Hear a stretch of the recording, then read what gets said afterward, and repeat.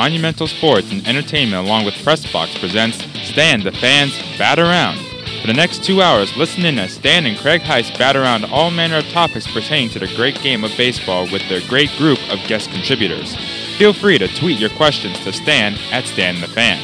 Now sit back and enjoy the Bat Around. Guys, take it away.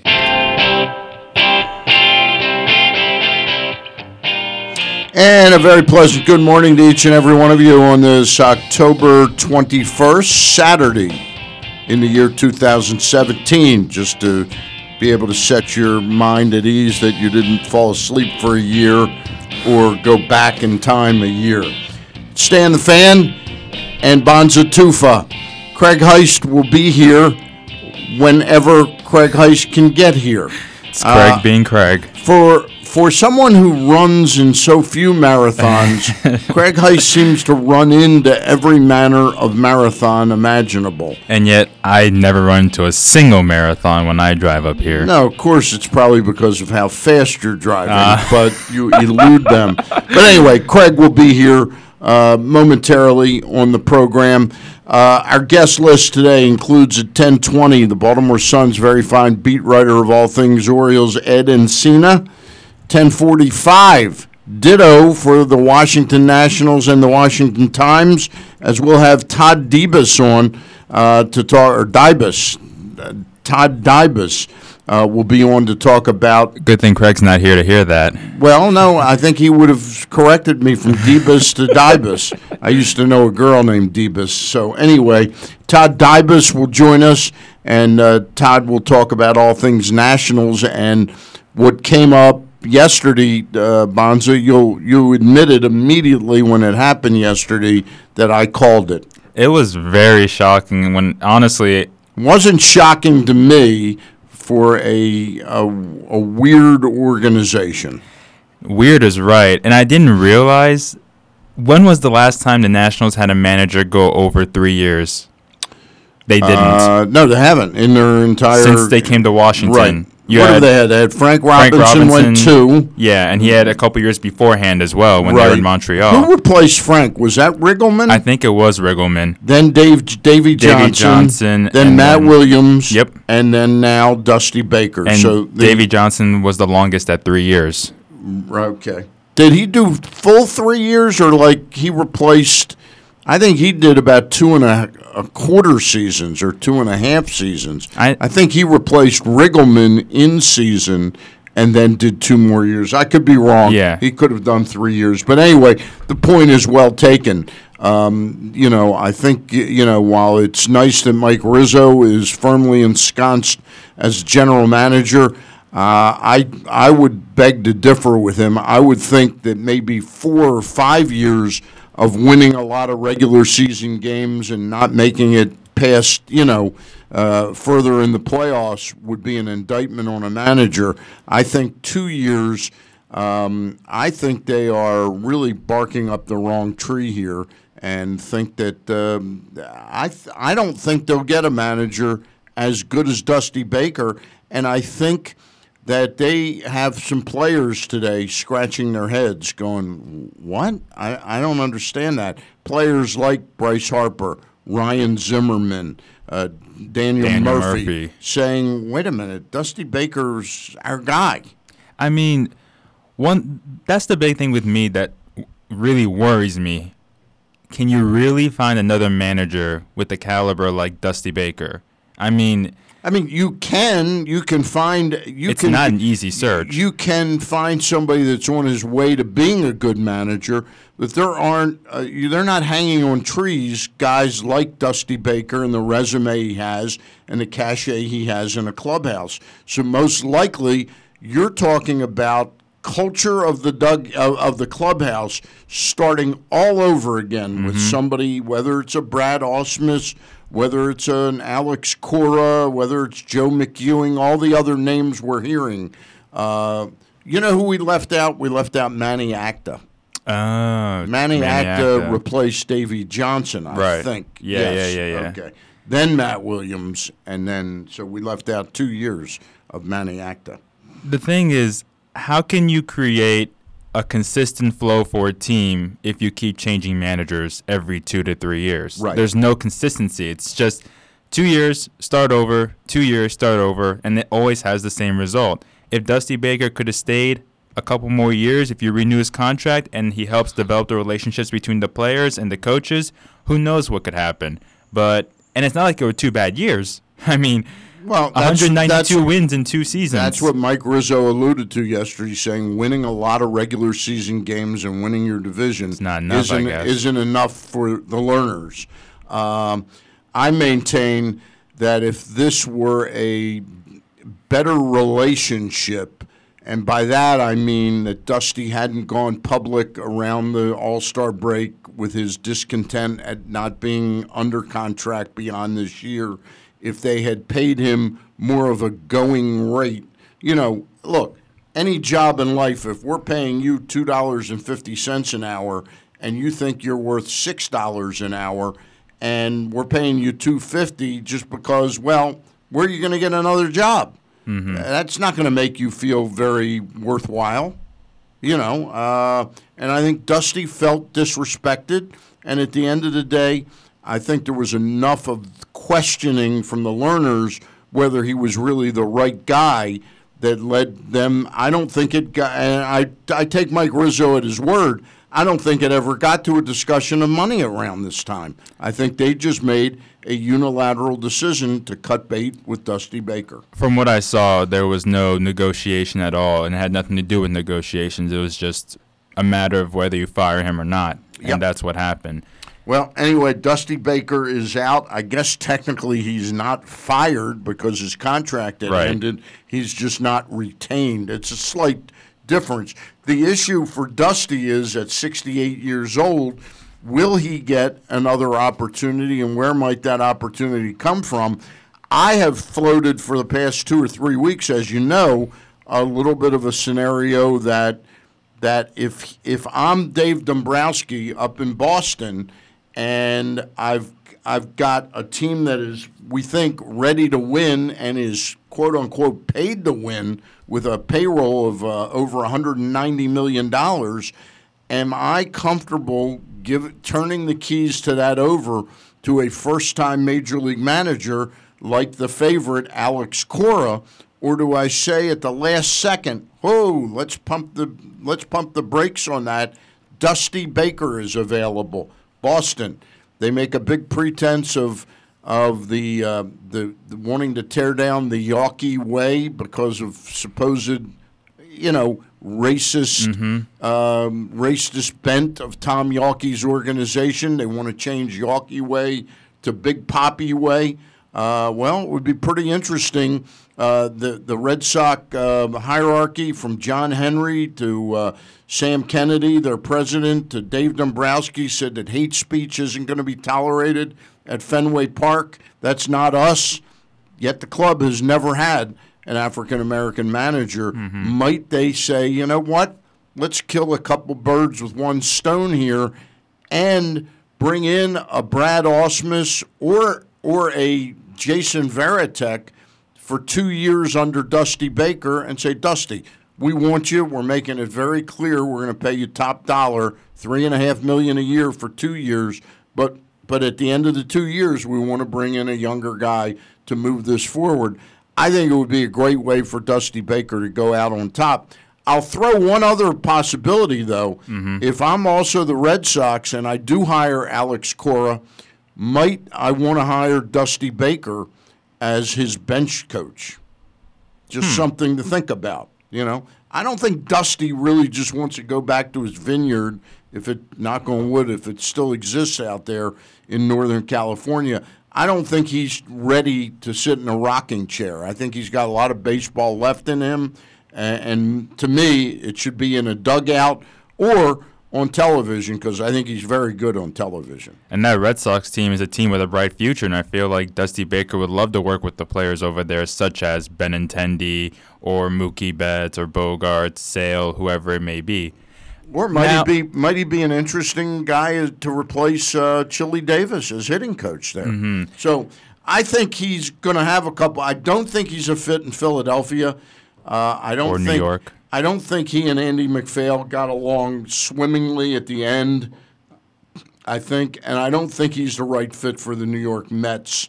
Had the Atlanta Braves decided to let go of Brian Snitker, I think he could have been a good fit there. I think he could be an interesting fit in Atlanta as with all the problems they have now. He could be an interesting fit just to be there, be a bench coach, and so on and so forth. Are the Tigers without a manager? Because Tigers have hired Tigers hired Ron Gardenhire. Oh, okay. They've hired him for 3 years. So the teams now without a manager are the Washington Nationals, the Boston Red Sox, although by all accounts Alex Cora could be named manager on Monday if the Houston Astros are eliminated tonight. We'll get to that in just a moment.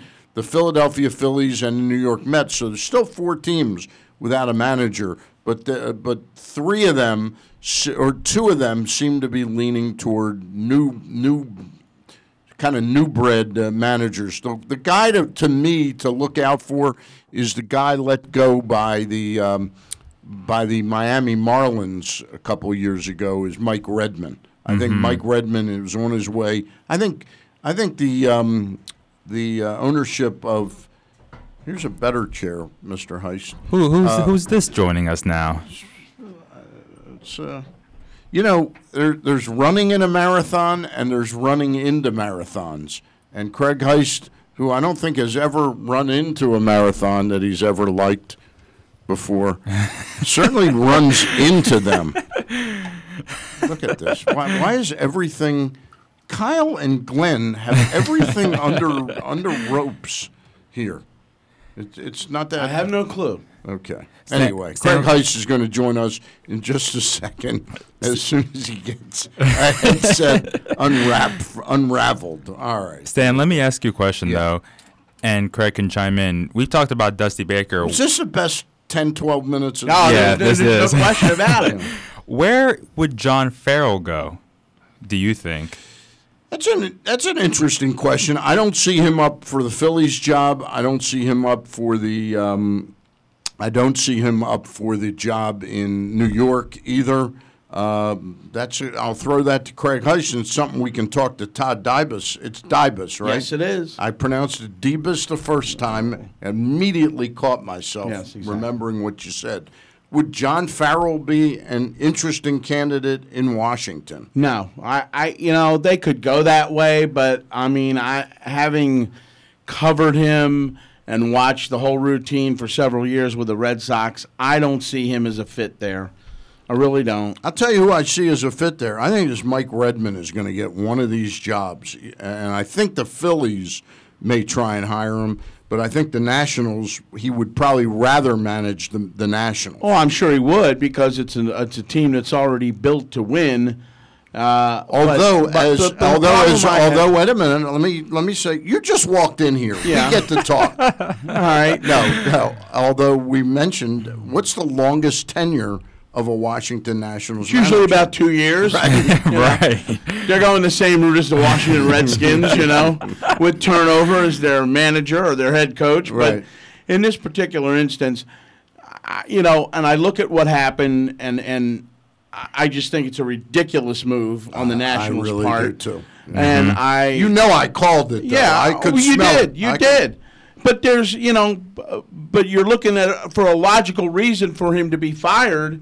And there really is no logical reason for him to be winning fired. a lot of games in the regular season and winning 2 divisions isn't enough. Is not a great reason. In his first 2 years managing the team, right. I was on a couple shows yesterday, and I said, "What do you got to do to keep a job anymore?" Right? Seriously.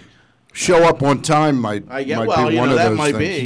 Do you think the issue with Strasburg and the miscommunication, the press conference, had anything to do with that? No, none. I think this is that's just as purely much a team thing as it was a Dusty thing. I just think this is purely sort of inexperienced sports owners that think they know better than the baseball people. Because you and I both know that Mike Rizzo, in his heart of hearts, would want Dusty Baker back as his manager. I think, and this came from up above. There's no question. This wasn't Rizzo's fault. And nor should Mike Rizzo fall on the sword to prove a point. But there are a couple of things in play here too. One, Rizzo's contract is up after 18, so next year. Didn't he just have his Bryce contract? Harper, Wasn't it yeah, just it was up a couple of years last? ago? Yeah. Okay. I But thought it was last summer. Bryce Okay, Harper is up up after next 18, year. right. Now, granted, they bought out the last year of arbitration at $21 million, so that was kind of a good faith type of thing from Sure. the Nationals. But again, I think those two issues play a role in this, just from a pressure standpoint. And it's like Mike tried to paint it yesterday during the conference call. You know, winning the division isn't good enough anymore. Right. Well, you know what, though? And he's been in the game long enough to know. There are no guarantees, especially with the wild card and especially with the way the playoff format has been now for a few years. The whole idea is to get there. If you're part of the dance, you have a chance to win. Mm-hmm. And you know, if I'm a fan of a baseball team, or if I'm the fan looking at management right now, I'm saying I want my team to get there and have that opportunity every year. Right. And for I could see the last 6 years, they've had that opportunity. I could see if it's 5 years in and Dusty Baker has been, you know, like kind of like Marty Schottenheimer in Cleveland. Sure. You get a certain level of frustration, but I remind people in Cleveland, how's it gone since Marty Schottenheimer left? Exactly. And I said this yesterday. I just said, be careful what you wish for. Yeah. Because you're looking at two teams this year. The Indians win 22 straight coming down the stretch, 27-29. They've got a 2-0 lead, and they can't win 1 out of 3 games to keep themselves in the tournament. Yep. You know, so I mean, And what they are got they the best, arguably the best pitcher in baseball. and arguably the best manager in baseball. Yeah, So what are you going to do? Fire Terry Francona?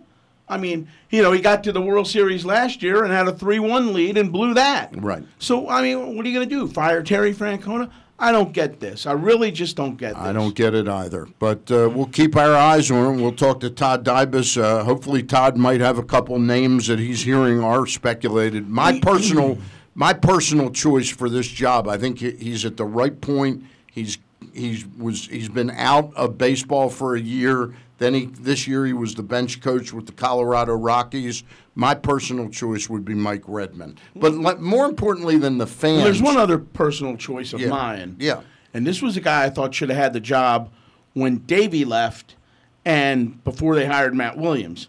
And that's Randy Knorr. Yep. Now, was he on Dusty? He's on in the organization. Well, no, he's still in the organization. He wasn't a part of the coaching staff. No, but he's in the organization. He's still in the organization. Yeah, he might be a guy that they could turn to. No question about it. What was my question? Now you. Was it about the ALCS? No, it was not about the ALCS. But anyway, it'll come back to me. You know, at my age, things happen like that. At 11:05, Casey Willett is going to join us. My man. Yeah, I know he's your man, and I've known Casey a long time as well, from his times over at that other station and his times over at WBAL. Casey will join us to talk about something he wrote. Did you reread it by any chance? I did not. Okay. I did not. But I heard you about know the whole it. story. Yeah, I know the whole story. You lived the whole story about why he decided to leave what had to be for him kind of a dream job.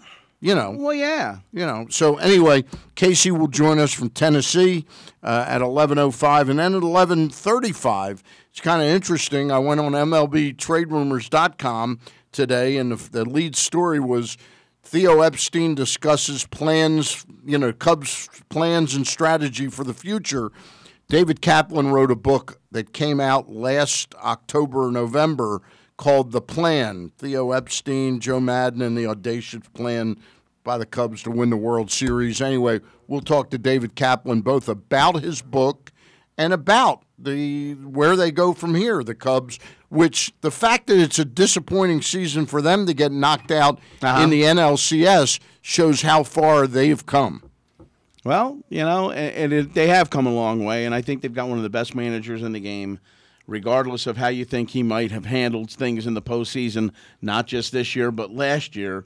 I like Joe an awful lot. I think Joe's shown though that he gets a little jittery though with his bullpen. He does, but usage. then by the same token, 1-1, but there's a reason why he's kind of jittery with that bullpen. I think can't trust them. Right. Can't trust them, and it was obvious. Well, but he brought back an awful lot of the same players, and I don't think you'll see Justin Grimm there next year, and I don't think you'll see. Well, Edwards will probably stick Carl with. Edwards Jr., Pedro Strop. Right. Who's the lefty? Montgomery, right? Rondon. And Dunsing. And Dunsing, yeah. Yeah, and Rondon. And Rondon hasn't really. There's a lot of parts there that he just did not trust trying to get to Wade Davis. Why don't you introduce our first guest? Go ahead. Ed. Go ahead. All right, joining us right now, he's the guy who does. He's Eddie in the yard. He's Eddie in the yard, and he is in the yard. He's been covering Oriole baseball now. How many years has it been? 6? Yes, I just finished my sixth season. All right, and it feels like it only started yesterday. Joining us right now is the Baltimore Sun's very fine beat writer, covers all things Orioles, Ed Encina. Ed, it would be something if we had the same problems that the Cubs and the Nationals had, wouldn't it? Yeah, definitely. I think that, obviously, I think we all know that this season was disappointing for the Orioles, and that, kind of really got pretty ugly down the stretch in September. And I think one of the big things that does is kind of really expose some of the big areas that this team needs to improve in, and there's definitely a few of those. So I think it'll be a busy off season, and definitely a different one than the ones that some of those other teams that maybe have some short stints in the postseason are going to have. Ed, let me ask you the question, and you haven't written it, nor have we at Pressbox, and the club certainly doesn't really open itself up to this discussion that much. But what about the relationship between the owner, the general manager, and the manager? Has that sort of dysfunction, and I'll call it dysfunction, it's not your word, but has that finally seeped down and is really part of the team's DNA now, that they can't all get on the same page about things? Well, I think, I think that maybe when you lose, just like anything else, I think some of that stuff does get a little bit more exposed. Now, there's no secret that Dan and Buck, in their current, capacities, evaluate things in different ways, and they should, because they have different jobs. Now, in terms of being on the same page with things, like, I do think there are times when I think it's pretty obvious just from talking to them that they see things, differently. But in terms of, we know how ownership kind of navigates this circle, and, Brady Anderson's a key fixture within that realm too, in terms of, what his job is and his, who he kind of reports to, and then kind of being an intermediary between Buck and Dan, and at the same time, running the things that he runs in the organization, which is mainly the fitness and the nutrition, that kind of stuff. But in terms of the ownership, I think that, I think it's pretty interesting right now. The one thing that we don't see right now has been any talk of what Buck and Dan's future is. Yeah. And I think that's really kind of the big thing that kind of indicates, like, well, where's this thing going? And, as currently stands, both of those guys are going to go into 2018 as with kind of lame duck seasons. Now, Buck has always said, this is my last stop. I'm not going anywhere after this. This is where I want to stay. Now, whether he wants to stay in the dugout or not, that's one thing. But, I know that, I think we all know that, Peter Angelos wasn't necessarily very happy when a few off seasons ago, when he had heard that Dan Duquette was in the mix for the Toronto, Blue Jays presidency job. So, it'll be interesting to see moving forward how committed ownership is to these two guys, because, it's not something that is, it's really easy to navigate. And, when you have this many issues with a team and you try to build for the future, you're not just building for 2018, you're building for the long haul here. For these two guys to do that, it's in your job, it's in your job description to do that, to, not look at just one season, but to look beyond it. But, if neither one of these guys really kind of knows their future within the organization, I think that's pretty tough. So I think, if anything, that's kind of the big thing. Like the friction between the two, I think it's been there. I think it's been a part of the dynamic of what they do. for the most part, before this year, has been successful. And in terms of, especially in comparison to what we saw before that partnership. So I think this year is maybe a little bit more magnified because of the losing, but I don't think it's gotten necessarily any worse this year. I think that it's one of those things which is it's kind of a part of the dynamic. The one thing you've always heard about Buck, though, is that if he were to accept another position within the organization, meaning move up to the front office, just exactly how would that dynamic play out in the current structure, knowing that as long as anybody's known Buck, I think he would kind of want total autonomy in terms of the decisions and some of the players and things of that nature. And I'm not so sure that that's going to happen with this club. Yeah, I mean, I've always, in terms of covering Buck and talking to him pretty regularly, during the season, I've never really gotten a gauge of what his main, like whether that's on his list in terms of wanting, really, truly wanting to be a general manager. And he's so, like you said, Craig, entrenched in every operation of the team and does want to be involved in every facet of what goes on with the team, that there is a little bit of it that makes us all think, yeah, he wants that part of it. But like you said, it would be a tough situation. I think it's a tough mix, one for him, because now it's all on him. I mean, when he's a manager, he can, dabble in what he thinks should happen and in terms of everything else. But if you're a general manager, then that's your job. I mean, you're the one held accountable for those decisions, which is what Stan is. So, I think, there's two sides of it. One is, yes, would he want complete autonomy and maybe a manager who's picked by him, who will listen to him and everything like that.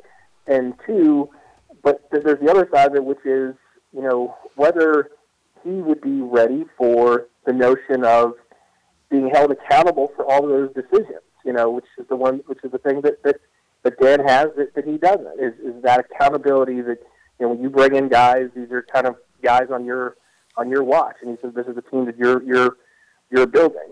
The thing I mostly am concerned with Buck Showalter being the guy upstairs is I don't think he has a clue as to how difficult a task that is, grabbing the owner's attention fully and engaging him in a timely fashion. And I think that Dan, while you can find faults with a lot of acquisitions Dan has made, but I would maintain that some of those are because he's been handed a basket of deplorables, to use Hillary Clinton's term. Like, in other words, I don't think Dan on his own said, boy, let me go out and just get Giovanni Gallardo and Ubaldo Jimenez and Wade Miley. I think that that's kind of the framework of what he has to work with financially, and I just don't think Buck understands what that guy in that position with Peter has to deal with, the waiting and the interminable delays in decisions. In layman's terms, his hands are tied quite a bit of times. Yeah, exactly. Right. That's kind of the point I was trying to make there, Stan, is just the notion that, the job is different, and unless you're in that job, you don't understand the notion of, all that stuff that you have to do in terms of going to ownership and waiting for every little thing to be rubber stamped. I know Buck talks about how, his big victories are, getting a, new bullpen in Sarasota, a new bullpen mound in Sarasota, or a resodded field down at the spring training complex, those kind of victories, and how those are not, even getting those things aren't easy things to do. So we're talking about millions and millions of dollars of trying to get a, frontline starter or trying to get, an on-base hitter who's a real on-base hitter who can really help you that way and not just a rental or a platoon guy.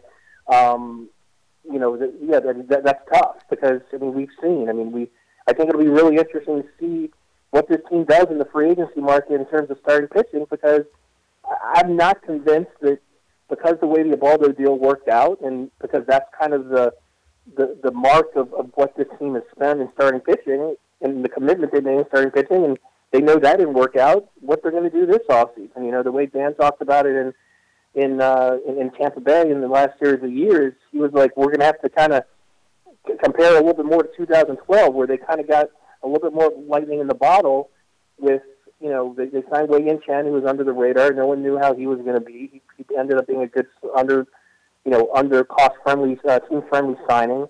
They traded for Jason Hamill, who gave them some good time.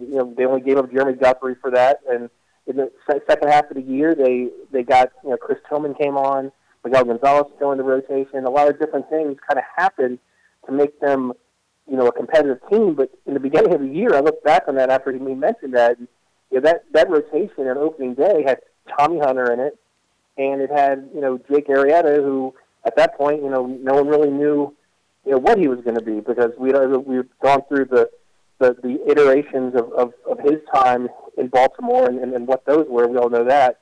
But, he has to, to address your point, is Dan has to go into it a certain way, and that's the way, whether the fans like it or not, and, it's kind of the hand he's dealt in terms of the way he can build a team.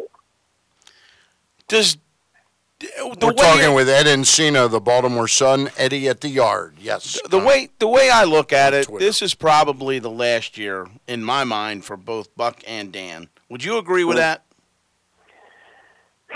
That's a tough one because, I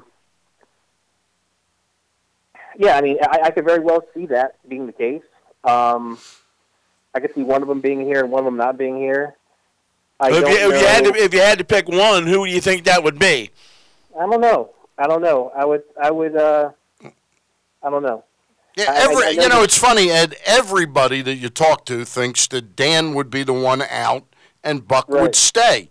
I'm not 100% sure sold on that yet at this point in time. Yeah, that's the natural thing to say, because I think that whether it's right or wrong, Buck's more connected to the renaissance, of bringing this team back and making it competitive, even though, in 2012, that was when Dan's tenure started. So it's hard to really gauge, which one to ownership has more value. Probably, a year ago, I would probably think that it's hands down it'd be Buck, because like I said, I think that, that whole Toronto thing kind of, dropped Dan down in ownership's eyes. Right. And how could it not? But, I know this is the one thing I do know, is that I don't think any one of these guys is going anywhere this year. Right. Because, they're both under contract, and as we know, but from that Toronto situation, unless Peter doesn't want you anymore, he's going to hold you to your contract. So, there's been some manager jobs out there, that I don't know how many of them are really truly attracted to a guy like Buck, but, he's not going anywhere. And, I don't think Dan's going anywhere either. So, after 2018, I think that's a tough situation. I think the thing that compounds it, too, is the notion that you have to make so many personnel decisions, not just in the front office, not just in the manager's office, but, with some of these players. And, we can argue, discuss for hours about, the Machado situation, but, they've really got to figure out what they're going to do with a lot of other guys, too. And, and also look to the future, because as much as we talk about that 2018 class of Machado, Jones, Britton, and Brock, not far behind that, you've got to make a decision on Jonathan Scope. You've got to make a decision on a lot of other guys who are coming around. Kevin Gossman, you're going to have to start making decisions on. So, as much as this team's tried to develop a core, it very quickly, we can see a very significant, turnaround in terms of personnel, and that all starts, next year. And in 2023, they got to make a decision about the future on Chris Davis. That's a joke, folks. Hey, a real quick answer, because we got a couple more things we want to talk to you about. But are you buying into at all that the Phillies really would be interested in Buck Showalter? Where is that coming from? I don't think that's a legitimate thing. I mean, I think I don't know where that comes from, but the one thing about Buck is I don't think that he's in it for another rebuild. I think that I do believe that. I do believe that in terms of what, and part of that is just seeing the way how frustrated he got at the end of this season. I mean, I think he was really frustrated by the sense that in his eyes, this turning 2017 around into competing in 2018 was going to be tough, and I think that's one of the things that emphasizes that he's not, he doesn't want any part of that. So, the idea of, I know there's the connections there with Andy and Matt Klentak and Ned Rice, a lot of guys who he knows and has a lot of respect for. You say the same case in Atlanta. He has a really good relationship with John Hart out there, but I just don't think that he wants to be any part of a massive rebuild that's going to take a few years to really still be in the mix there. All right, let's play devil's advocate here, if you will. Mm-hmm. I say that they're obviously going to look for pitching in the offseason, but the quality of a starter or two that they can bring in here, I'm not so sure is really out there, and there will be other teams competing. And then you look at over the stretch of 3 playoff appearances in 5 years. Is it fair to say in your mind that a lot of that success was done with kind of smoke and mirrors to a large degree, right? Because they've always had pitch. Even in the years they won and made the playoffs, they've always had pitching issues. Right. So I think to get this fixed, it's going to take a little bit of, and we've got about resolve. We got a minute and a half. Yeah, I think, Craig, it's one of those things where you look at the years that they were really competitive, and like you said, even those years they had, pitching issues. But what they did have is they had a couple guys kind of come to the forefront where you maybe didn't expect, and they had more depth too. They had more of these options where you could bring a guy up and give him a spot start and he would contribute. And they didn't have that this year. They didn't have nearly the depth that they've had in the past. And like you said, you can call it kind of the smoke and mirrors kind of thing, and maybe it is, but that's what they had. And this year, I think we're all kind of talking about, you've got to fill 3 rotation spots. They've got to do more than that. They've got to basically have a 6, 7, 8 kind of man stockpile of guys who they can depend on for starts. And they didn't have that at all last year because everything kind of, there's a lot of reasons why I can't go into that in 30 seconds, but, there was so much other stuff that really happened with that rotation. So, I know we're kind of talking about, we got to fill out the rotation, but, there's more to do than that. And I really think more than any year going into the next year, that's really, really, really going to be a challenge for them because they're not just going to have to look from, the free agency market or the international market or even trades. They're still going to have to depend on what they've got in the system. Ed, real quick, who's going to win Game 7 tonight? Astros or Yankees? That's a tough one because I like the Astros. I like how this home field advantage is kind of shaken up for the teams when they've been at home. And but man, the way CC Sabathia's pitched, in the postseason and in big games, he's been one of the guys who I've kind of, if you need a left-handed starter and the price is right, and he knows how to handle the American League East. Who knows if the Orioles can make a push for him? But he's got probably to be a short contract. He's getting older. I think 37 at the end of the year. But I only asked who was going to win tonight.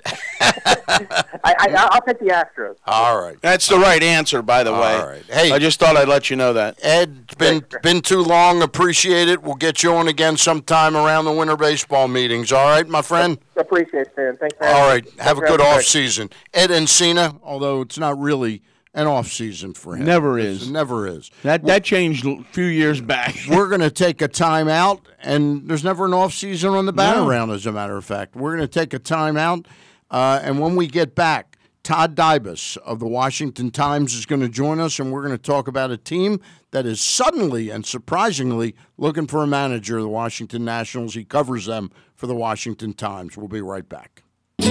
Great news! Chick-fil-A Nottingham Square has a brand new catering delivery truck. Order your next office party platter from Chick-fil-A Nottingham Square, and Steve and his crew will bring your chicken piping hot in the all-new Chick-fil-A delivery van. You'll salivate when you see it pull up. Office party, birthday celebration, family gathering, Chick-fil-A catering ensures fast, scrumptious, fresh food with everything you need included. Order using your Chick-fil-A app or call Steve right now and tell him what you need, when, and for how many. They can feed hundreds. Remember, Chick-fil-A now offers breakfast too, so they can cater your morning meeting, including hot, rich coffee. And it all comes in the brand new Chick-fil-A delivery van. That's Chick-fil-A Nottingham Square, 5198 Campbell Boulevard, or give them a call, 410-931-0031. The Par Excel Early Phase Unit at Harbor Hospital is looking for healthy males and females ages 18 to 85 to volunteer for a clinical research study. Length of participation and number of visits vary by study. If you qualify, you may receive compensation ranging from $1,200 to $8,500 upon completion.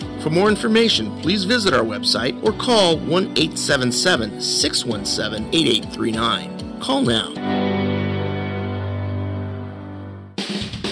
For the rest of October, Full Circle Tire and Auto continues their Brakes for Breasts campaign. During October, Full Circle is offering free brake pads. For every brake service performed at the shop, customers will receive their brake pads free. You just pay for the labor and other parts that may be needed. Full Circle will donate 10% of that brake service to the Cleveland Clinic Breast Cancer Vaccine Research Fund. Find out more by calling 410-366-CARS. That's 410-366-2277. Or visit FullCircleTireandAuto.com. KZ here, Pressbox Fantasy and Reality Football Show with Sarita, the NFL chick. How are you? I'm great. How are you? I'm great. Every Sunday, 10 to noon, we talk about mostly football. Yes. We talk about the college game. We talk about the NFL game.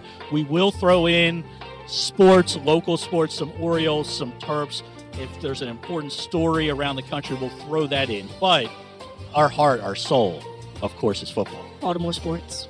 Baltimore sports. In general. Do a little bit DC. We got to give them some love sometimes. I guess. Sundays, 10 to noon, Pressbox Fantasy Reality Football Show.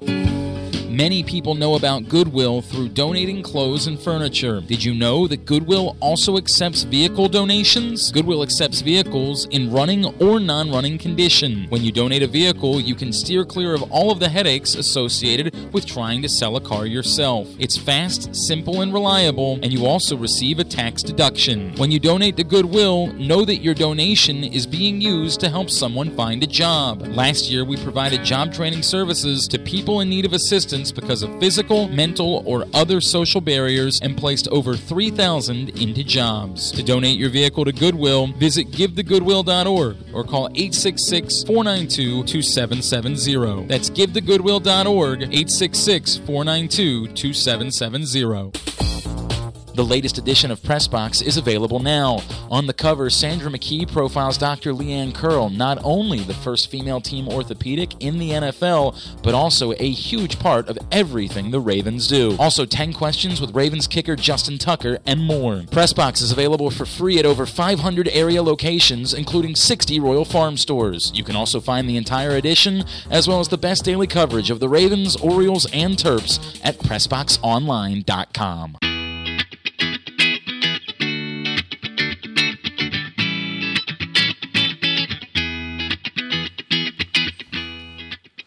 All right, we are back on the Bat-A-Round. Stan the Fan and Craig Heist. Other guests on the show at 11:05, Casey Willett, former Orioles radio producer for WBAL. Did he also do it when the games were on 105.7 The Fan, too, didn't he? I believe so. Yeah. Yeah, So because he went from yeah, BAL that's over, right, yeah. That's right. And also, David Kaplan. Do you know David, by the way? I do not. David is apparently sort of a radio TV guy out there in Chicago, and David set upon the daunting task last year, and I'll bet he probably started the process in mid-season 2016 of writing a book called The Plan on the work of Theo Epstein and Joe Madden at bringing the Cubs their first World Series in well over 100 years. And think about the excitement that all. The only thing I don't want to have happen is now you had the Cubs win it after 108 years last year. Right. They get to the playoffs this year. They lose in the NLCS to the Dodgers. Mm-hmm. I don't want them to become the Red Sox fans where they kind of think they're entitled to it every year. I haven't seen signs of that quite yet, but let's hope it doesn't get that way. Chicago, very different city than Boston. So, but anyway, it'll be interesting to see. I will make you one prediction now because I watched the Cubs a great deal this year.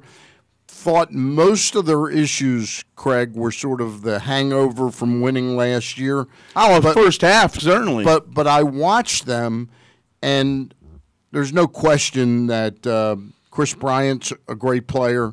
There's no question that Rizzo's a great player. After that lineup is pretty pitchable too. It's pitchable, but there's certain parts that are kind of catalyst.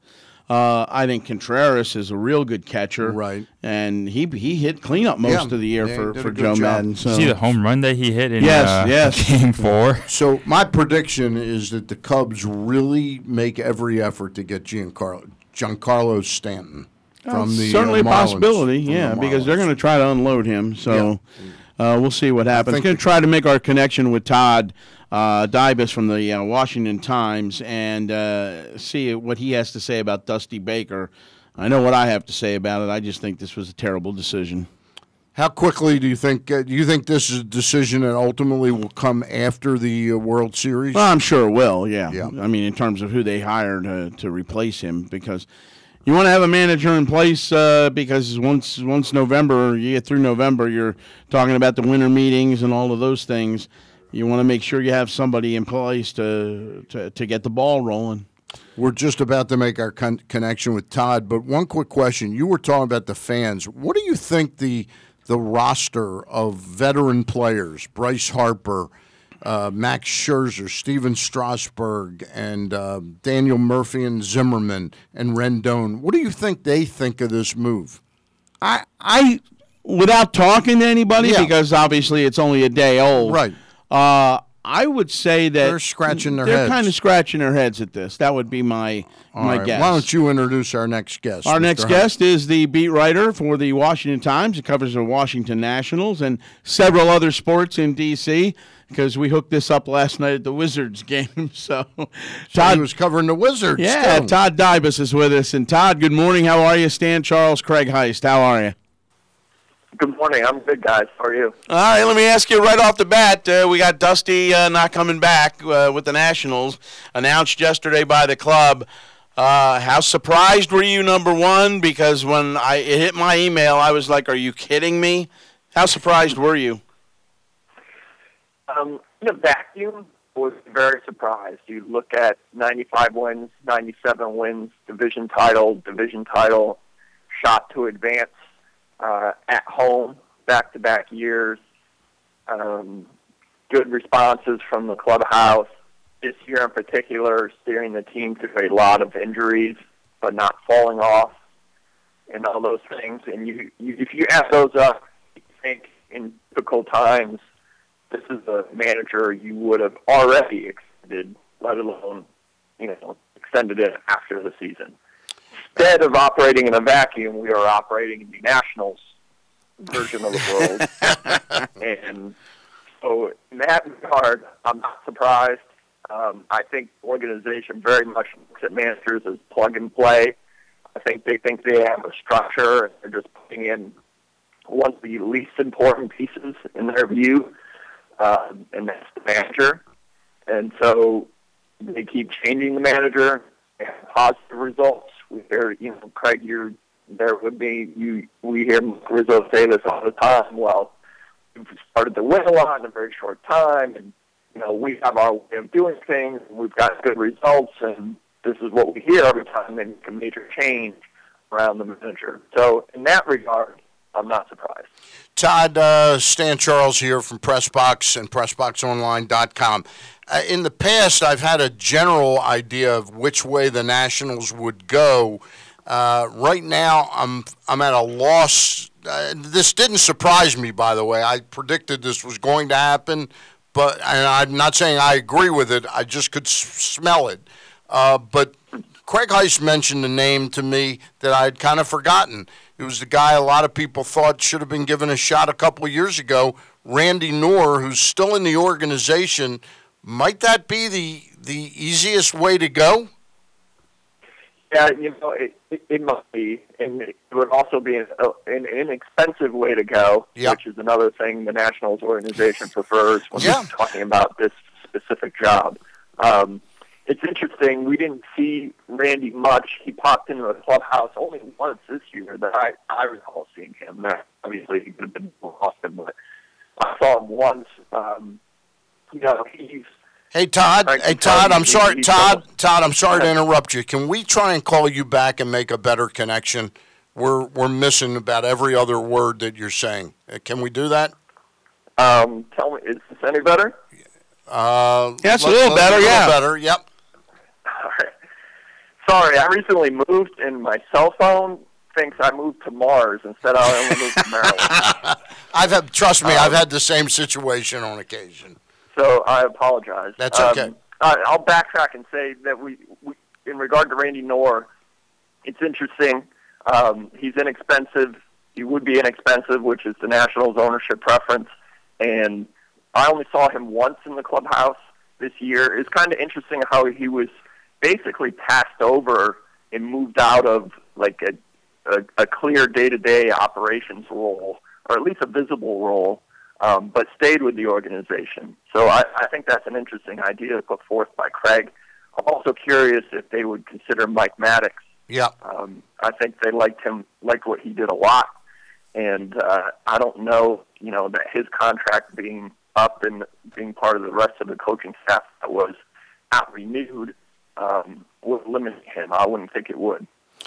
That's good, though. I mean, in terms of Mike Maddox, that's a good name. It's somebody who I think the entire pitching staff praises quite a bit. But I want to go back to something that Stan asked me right before we got on the air with you, and that's that the veteran leadership in this clubhouse, the Ryan Zimmermans, the Rendones, Harpers, guys like that.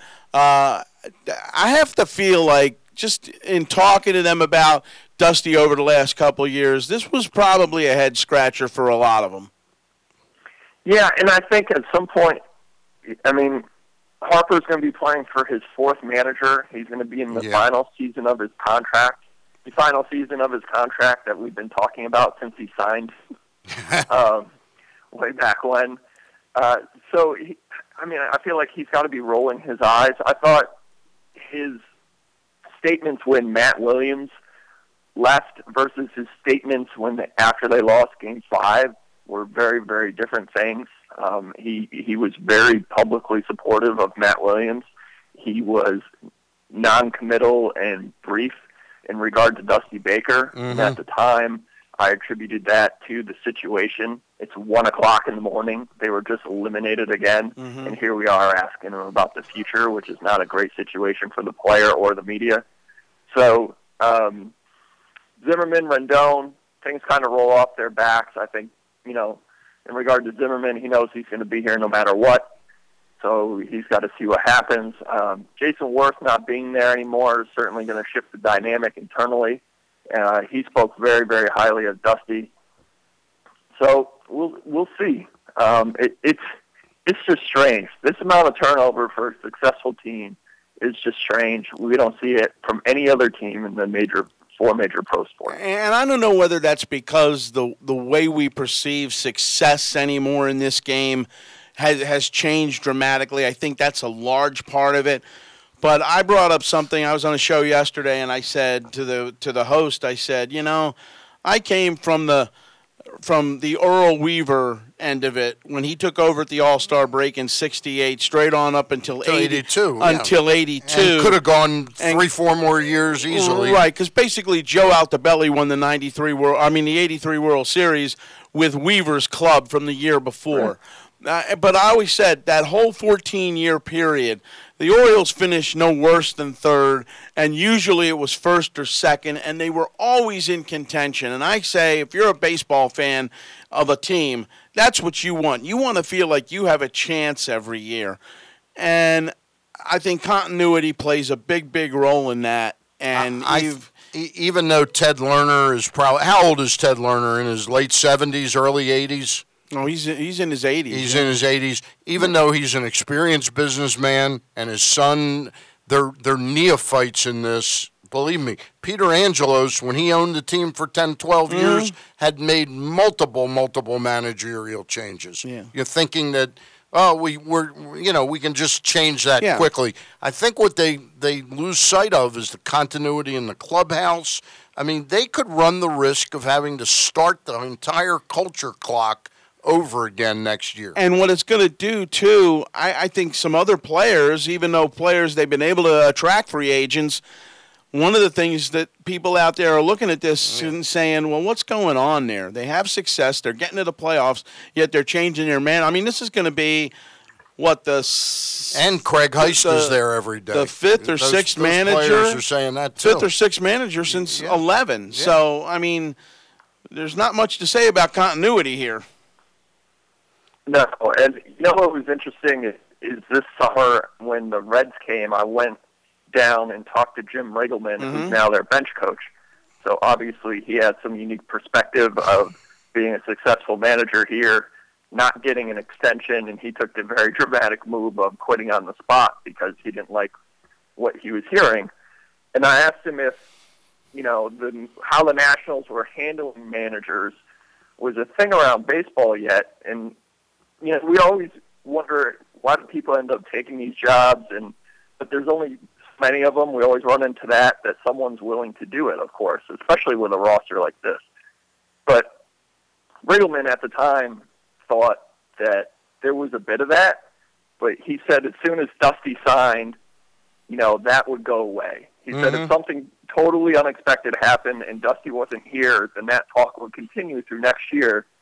But the day he signs the contract, I think it's going to be, okay, we all knew this was going to happen. It's all good. Let's go to work. Well, he didn't sign. So at the winter meetings, it's going to be interesting to see how people are viewing what the Nationals are doing here. I think there's an ongoing separation between kind of how, as you said, the learners are very savvy business people, but they're not necessarily baseball people.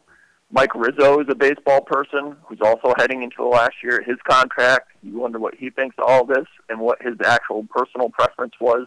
Some people have suggested that he wanted Baker back, but they didn't.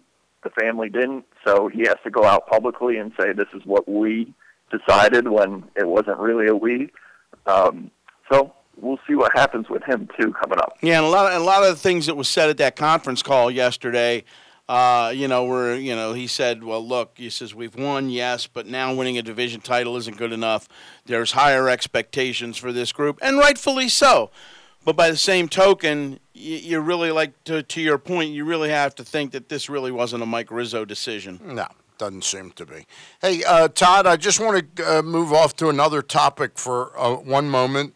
We mentioned Bryce Harper's contract is up after this year. The club took the uncommon approach of buying out that arbitration decision in as early as, I think, mid-May this year. Bryce is going to get $21 million, and it's kind of interesting. Josh Donaldson's arbitration figure supposedly is 20.2, and Machado's is way down at 17.4. The Nationals were very proactive and went out of their way to get Harper happy and lined up. Do you think that could have a carryover effect in the relationship? Well, I think that certainly the intent is basically greasing the tracks. Yep. Ultimately, I don't think it's going to matter one bit.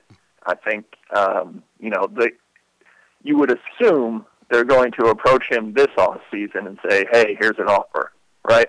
Yeah. And then you would rightly also assume that Scott Boras would laugh, and then you play out the season, and he becomes an unrestricted free agent at the end of it, and finally does all that stuff that Nationals fans have feared and Yankees fans have assumed, and we go through that whole process in the next winter. So I would be stunned if there's any extension, no matter what they did. It would, as you said, it's a large figure and not a usual process that they put forth to get them to that figure. And I think it was a smart move there. You got to try to make them as happy as you can before, even during. You don't want him playing upset, and you certainly want to have goodwill beforehand, knowing that you're going to have a very difficult and high-priced negotiation in your future. Whenever I get a Washington writer on, I ask them this question, and I'm going to phrase it slightly differently to you, Todd. They probably, if they'd taken Bryce to arbitration, they might have gotten him at $20.5 million or something like that. Were they... was the extra money that they might have tossed into this just chump change to them to tweak the Orioles and Peter Angelos? No, this is answering that is purely speculation. Yeah, asking it is as well. I will say that based on how the learners operate, they don't see one penny of anything as chump change. Okay. I think they are very, and I think this is part of what played into not bringing Dusty back. Mm-hmm. They paid all the money to Max Scherzer. They paid all the money to Strasburg. As you mentioned, they had this very high figure for someone who was in arbitration. They paid Daniel Murphy. They have Ryan Zimmerman's very large contract. They gave Matt Wieters $10 million. Gio is $12 million. They had to pay Ryan Madsen $7.5 million to be the setup guy. That's not a normal thing for them. So their payroll is at a place, and their expectations are at a place where, not 1 cent is chump change to them, I wouldn't think. All right. Todd, we really appreciate your coming on, especially from Mars, all the way to Mars. It was really... We appreciate your insights, and we'll grab you sometime, maybe around the baseball winter meetings. Really appreciate it. Todd Davis of the Washington Times does a very fine job covering the Nats, the Washington Nationals, and the other Wizards. sports, and the Wizards. Yeah. All right.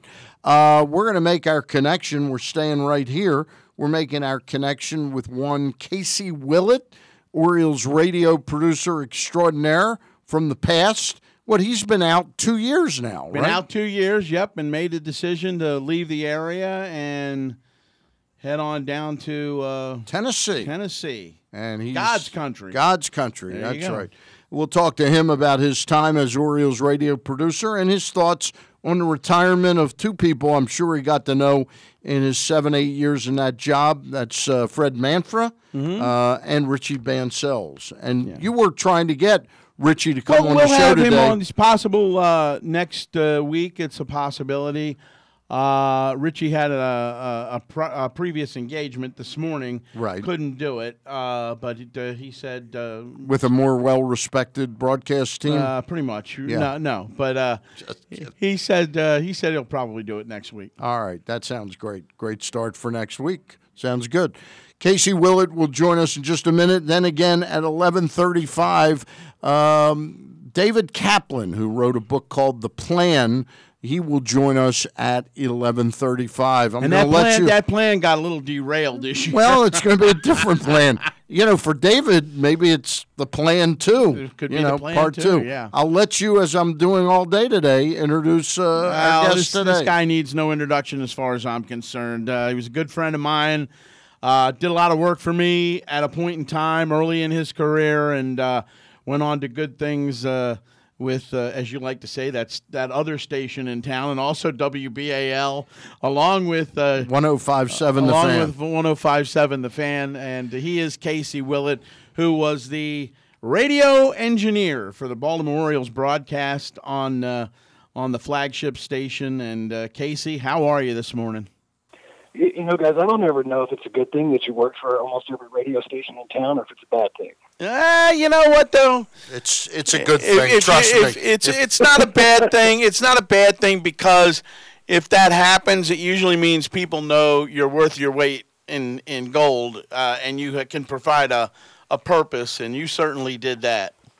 Well, I appreciate that. Yeah, Heisty, it's funny. I was just going through a box of pictures the other day, and here's a shocker. There's a picture Ray Bachman took of me and you at the Super Bowl in Detroit, which I guess that would have been Steelers and Seahawks. Steelers and Seahawks. What was that, about 7 years ago? 9 years ago? Yeah, and we were sitting at the table editing audio, and I'm like, I can only imagine what was being said when that was taken. Yeah, but yeah, that was. I remember the early days of Heisty would say, "Hey, okay, I'll go to the Orioles. You go to the Red Sox, or you go to the Orioles. I'll go to the Red Sox." So I owe a huge debt of gratitude to Heisty. Hey, we had you on, and we will turn our attention to your decision to leave the baseball world, which I know was not an easy one emotionally for you.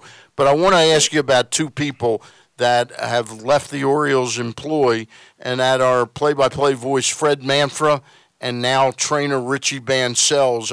I know you probably got to know both of them very well, very fond of them. I'm sure they're very fond of you. Your thoughts on them?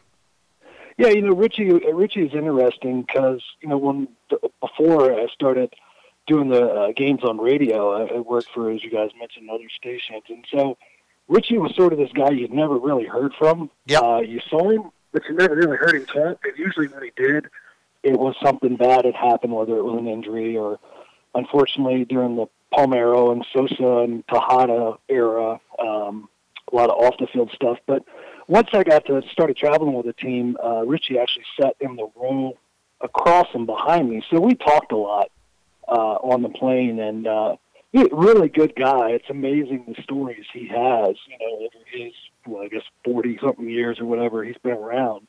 But really funny. He's got a good, quick, sense of humor, and he's a really good storyteller. So I really enjoyed getting to know Richie. And then Fred, I mean, there's not many people on the face of the earth better than Fred Manfra.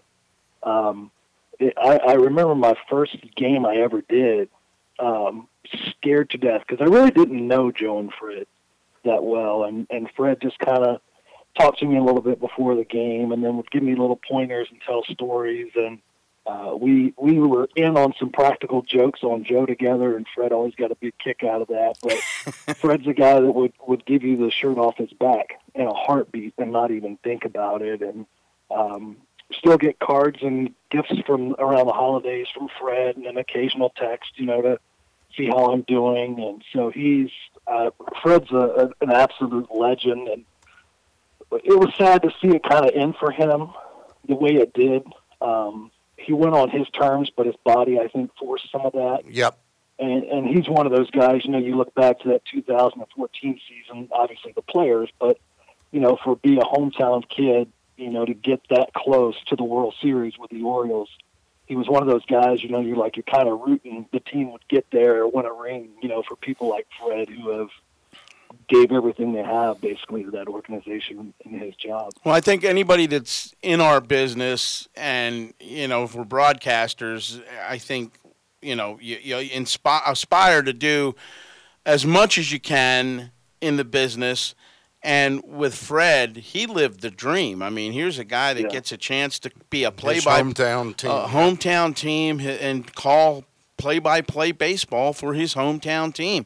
That's the equivalent. That's the broadcasting equivalent of Cal Ripken growing up in this area and being able to play his entire career for the Baltimore Orioles. Yeah, and it's funny. I'll tell you guys a quick story. We were, I forget the year, we're playing the Cubs in Chicago, and walk out of Wrigley Field, there's thousands of people around the ballpark. And we're like, okay, where are we going to get a cab? How are we going to get back? This guy in the middle of the street goes, Fred Manfra.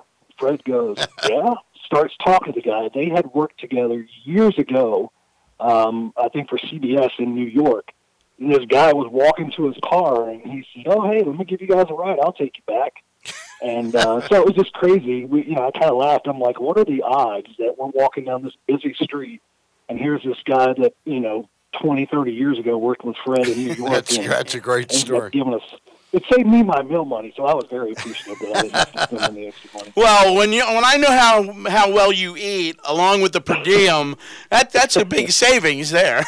Yeah, it's either cab or walk. I'm like, it's not that far. I'll walk.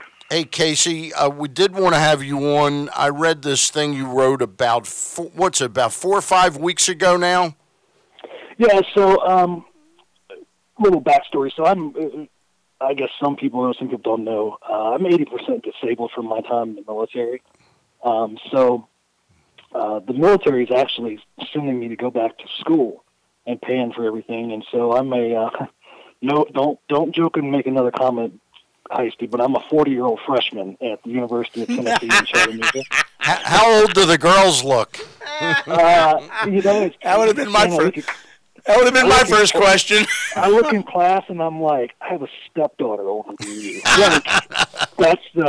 I feel like you guys have probably seen the movie Billy Madison when Adam Sandler goes back to school. Yeah.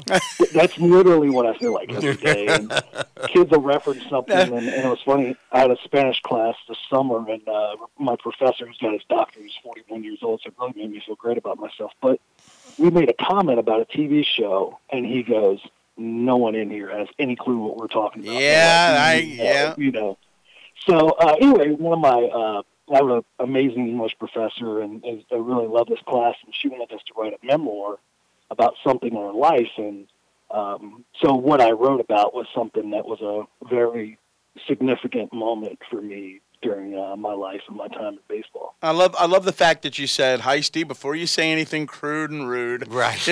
Like I would do that. Yeah.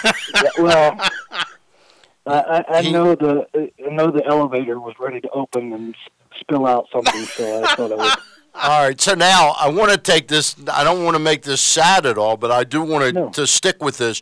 You wrote this piece for your class, and it's why you chose, and I guess in some ways, mentally, it was a very easy decision for you, involved with your family, your wife, that I know you love to death, but emotionally, that's got to be the dream job for somebody like you to have, traveling around, being hobnobbing with, Chris Davis and Adam Jones and Richie Bancells and Buck and Fred and Joe. So run it through what this process was like for you to give that up and what you gave it up for, Casey. Yeah, so it was, all I wanted to be when I was growing up, I wanted to be a professional baseball player. That was it. No idea what I was going to do beyond that. Obviously, that didn't work out. I got in radio, and I just remember being asked if I wanted to be the Orioles producer, and I'm like, sure. And then I walked out of the office, and I'm like, I have no idea what he just asked me to do, but it's going to be in baseball. And for me, it was such a dream job. I was fortunate that I got to kind of join in when the resurgence of the Orioles kind of started in 2010, although my first year was interesting because it was the Dave Tremblay, Juan Samuel, Buck Showalter all managed in the same year. So that was interesting. But I just remember, it would be crazy, like you said, to, Adam Jones and the different players. But then, Mike Flanagan, who I love to death, I remember kind of watching him when I was younger, and we're sitting beside each other on the bus, and Mike Bordick and Jim Palmer and, Gary Thorne, who, oddly enough, I only really knew from video games as a kid. It was amazing, and, my three favorite players of all time were Nolan Ryan, Mark Grace, and Ben McDonald. And, Ben McDonald growing up in Louisiana when I was growing up, he was it. So he was God there. Absolutely. To get to meet him and become friends with him and meet Nolan Ryan and different guys, it really was. It was a dream job.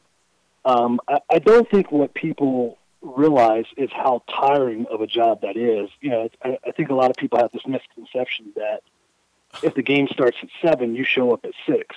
And right. And when the last out is recorded, you go home, and you guys know that you're there way before. I mean, when the game starts, you kind of get to actually relax a little bit. Trust me, there's radio general managers that feel the same way. Yeah. right.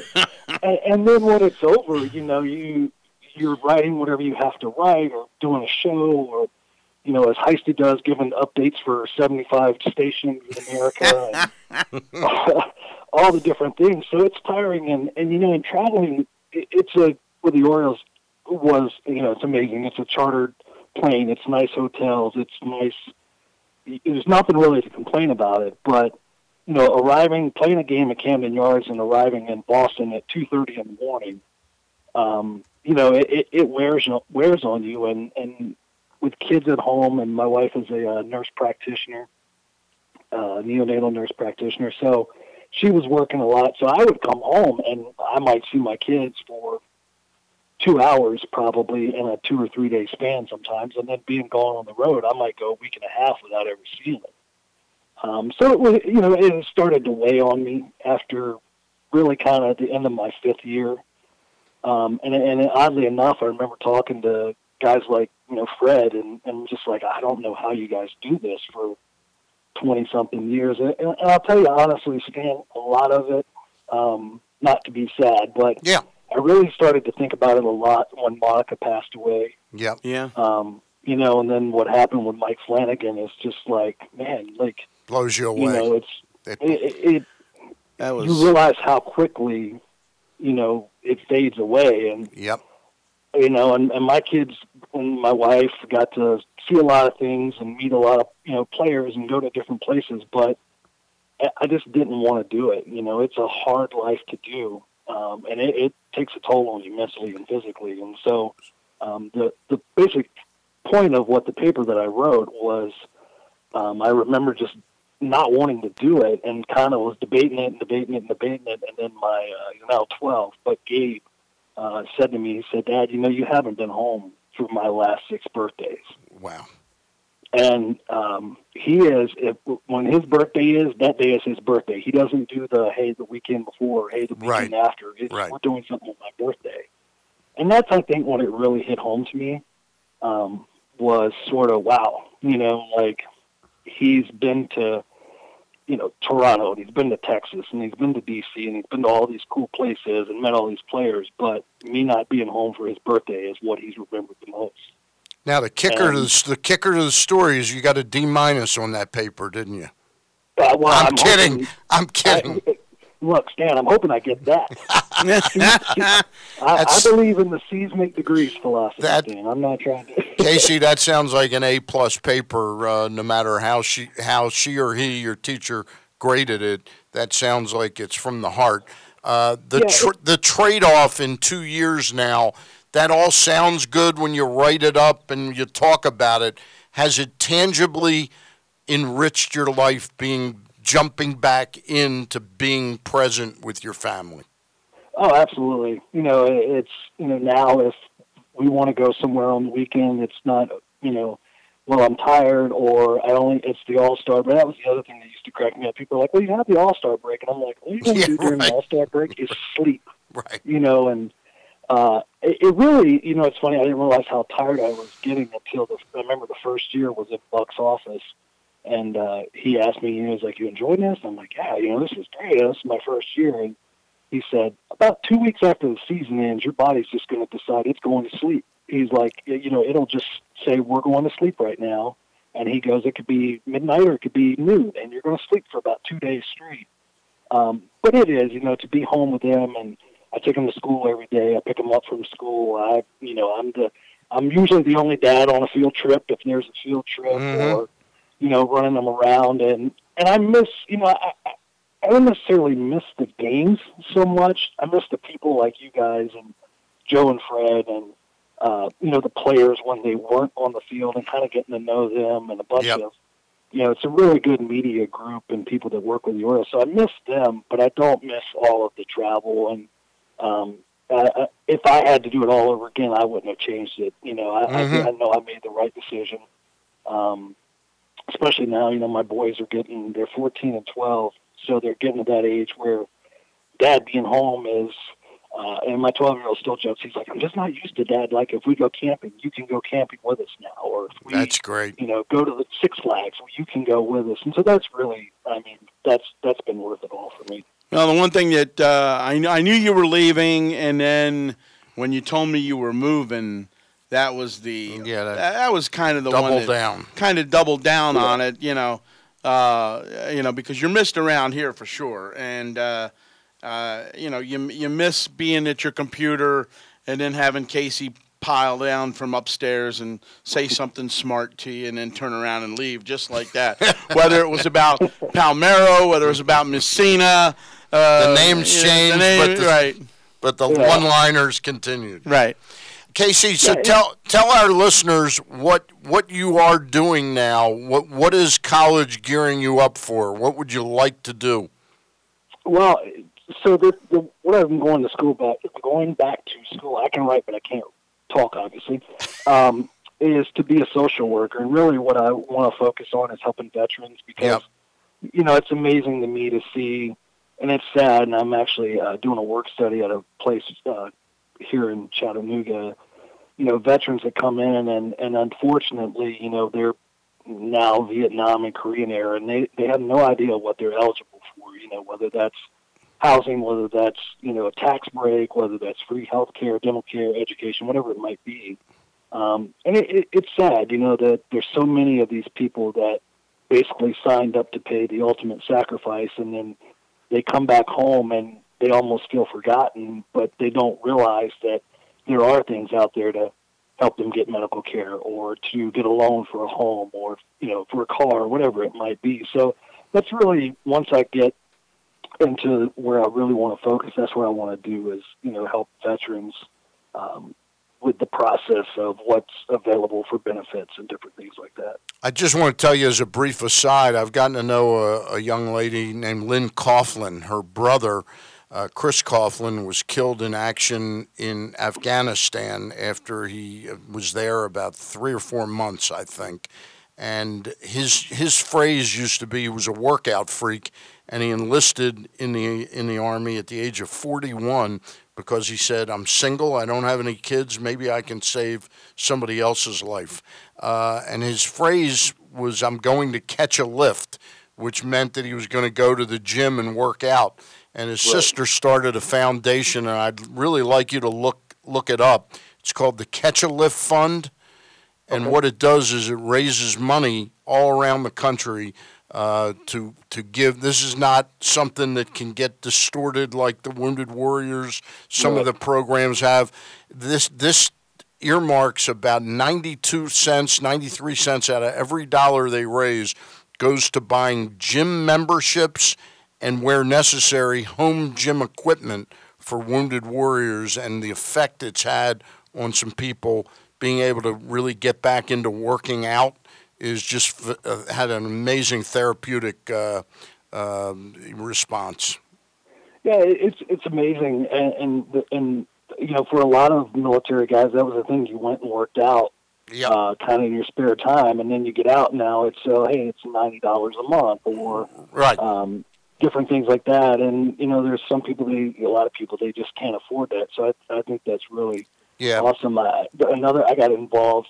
There's a foundation. It's called Operation Song, and here in Chattanooga, it's just blows my mind. But there's 2 songwriters from Nashville, and both were very, very successful and still are. They drive basically 2 hours every Wednesday morning down here, and there's a group of veterans. And 2 weeks ago, no, actually last week, in the room was a guy from World War II, 2 guys from the Korean War, 2 from Vietnam, and 2 guys from Iraq and Afghanistan, and then me. But anyway, they take your story, and what they do is they write a song. Wow, that's pretty. So these 2 songwriters from Nashville who've written with, Reba McEntire, Alabama, Dierks Bentley, you name it, they've written with these people, and they don't get paid. That's just something that they feel passionate about. And it's amazing to kind of hear your story made into a song. And then once they have it written, they take it to Nashville and they fully produce it and make make CDs out of it. And you get like the songwriter credit. So if it was ever picked up commercially or whatever, you could get the royalty check. So that sounds incredible. Yeah, there are a lot of great things out there, and unfortunately, and Wounded Warrior has its good parts, but, people love to, I think anytime you have a nonprofit and somebody kind of pulls the cover back and realizes something dirty is going on, people then forever, want to say, oh, well, it's a bad organization. So there's a lot of... No, at its heart, it's a great organization. It's just sometimes these organizations get so big that the cost of administrating them, you end up losing a lot of the money that's geared for the people. It just gets dissipated. Casey, we really appreciate your spending some time. Craig's got one more for you, and then we'll take a break. How old is Gabe now? Gabe's 12. So, yeah, and that 12. Just goes. I'm bouncing this kid on my knee. Was he 2? Probably 2 or 3 at the time. And just amazing. Right. Well, and you'll appreciate this too. My 14-year-old is now taller than me. Yeah, it's funny how that happens, right? Yeah, so I'm slowly but surely, and Gabe's not far behind. So I'm like, man, I went from 6'4", and I'm about to be one of the shortest people in my own house. So. That's unbelievable. All right, we'll give our best to everybody in the family, and we do appreciate. I'm not going to say I was in tears when I read the piece 5-6 weeks ago, but I was really moved by it. And but he cries a lot, especially when I walk in the room. Okay. I cry when I cut onions and when you walk in the room. Yeah. Steve, if everybody cries when you walk in the room, it's not necessarily everybody else. Yeah, there you go. You might be the problem. All right. Stay in touch, Casey Willett. All right. Have a good day. All right. There you go. Casey Willett, one of the good people. He is. Yeah. No question about it. Glad we pulled that off. Wanted to talk to him after reading that thing. And right from the heart, Yeah. Now, I mean, I can relate to what he was talking about. But, 99 out of 100 people, that's what makes Casey so special. 99 out of 100 people would have let their love for that job overtake what was the right thing to do, and they just would have stayed there. You know what I mean? Anyway, we're going to take a time out. When we get back, we'll have a couple minutes to chat, and then David Kaplan is going to join us. His book, Epstein, The Plan, Epstein, Madden, and the Audacious Blueprint for Cubs Dynasty. We'll find out about how he wrote the book and whether or not they're still on track for a Cubs Dynasty. We'll be right back with the Bat Around. For the rest of October, Full Circle Tire and Auto continues their Brakes for Breasts campaign. During October, Full Circle is offering free brake pads. For every brake service performed at the shop, customers will receive their brake pads free. You just pay for the labor and other parts that may be needed. Full Circle will donate 10% of that brake service to the Cleveland Clinic Breast Cancer Vaccine Research Fund. Find out more by calling 410-366-CARS. That's 410-366-2277 or visit FullCircleTireandAuto.com.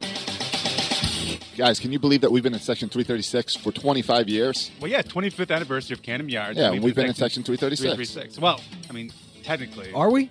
Well, technically we're in 334. No. Section 336. We're in Section 336. Yeah, like our podcast, that's who we are. We're Section 336. Every Monday night. At Every Monday night, yeah. But, when we go to the stadium, we tend to sit in 334. But the ticket's screwed up. We can touch Section 336. I walk past, I say hi to Ryan in Section 336. Yeah, and when we say hi to Ryan, we can talk Orioles because we always do here on the show, Section 336. Yeah, so Section 336. Section 336. That's where we are. Just lie to him. Press box. Find Section 336 at the podcast tab at PressBoxOnline.com or by going to iTunes or Section336.com. Join us for Jim McKay Maryland Million Day on Saturday, October 21st at Laurel Park. Come with friends and family to Maryland's Day at the Races, a celebration of Maryland's horses and lots of fun for all ages. First race is at 12:15 with 11 exciting races. Don't miss the first annual hat contest. 3 categories and wonderful prizes. It will be fun for all at Laurel Park on Saturday, October 21st. For more information, visit MarylandMillion.com or MarylandRacing.com. Hey, it's Glenn, and you might not know this, but we actually have a great wrestling podcast. Well, it's an okay wrestling podcast. No. Don't sell us short, Glenn. This podcast involves the main event, AJ Francis. That means it is the best wrestling podcast. Look, just because you're bigger than us does not mean you're better than us. It does not mean you're the main event. The brains are the one that brings people to the table when it comes to podcasts, so it's me who brings people to Jobbing Out. Are you kidding me? Aaron Oster from the Baltimore Sun and Rolling Stone, you're the worst. Literally the worst. Like, no one has ever tuned in for your opinion. Got real quick. It's Jobbing Out. Glenn Clark, Aaron Oster, and AJ Francis of the Washington Redskins. He Terp. Every week we're talking pro wrestling. You can find it by going to Jobbing Out on iTunes or SoundCloud, or by clicking on the podcast tab at PressBoxOnline.com. PressBox's Project Game Day is back at halftime of every game. Glenn Clark goes live on PressBox's Facebook page to chat about how the Ravens have performed thus far. And after the game, Glenn is joined by the NFL chick, Sarita Hubbard, to break down all aspects of what went right or wrong for Baltimore. Watch live at Facebook.com/PressBoxSports. Project Game Day is presented by Par XL and also brought to you by the U.S. Army. We'll see you for Project Game Day. Kyle, here's the thing. Since we're streaming live now every day at Facebook.com/PressBoxSports, video-wise, I'm going to need you to step your game up when it comes to what you wear to work every day from 10 to noon. I hear you. I mean, they can't see my legs. I can still wear the chaps. Okay, that's fine. I just don't understand, for me, why they have to be assless chaps. I have the chaps that I have. Well, okay. And I have the toes that I have. This is what we do every day from 10 to noon. Glenn Clark, Kyle Ottenheimer for Glenn Clark Radio. I'm not sure that you'll learn anything. I'm not sure that you'll ever really be entertained. But afterwards, it's going to be a pleasant experience for all involved. How does that work? Yeah, don't worry about it. Glenn Clark Radio and Facebook.com/PressBoxSports.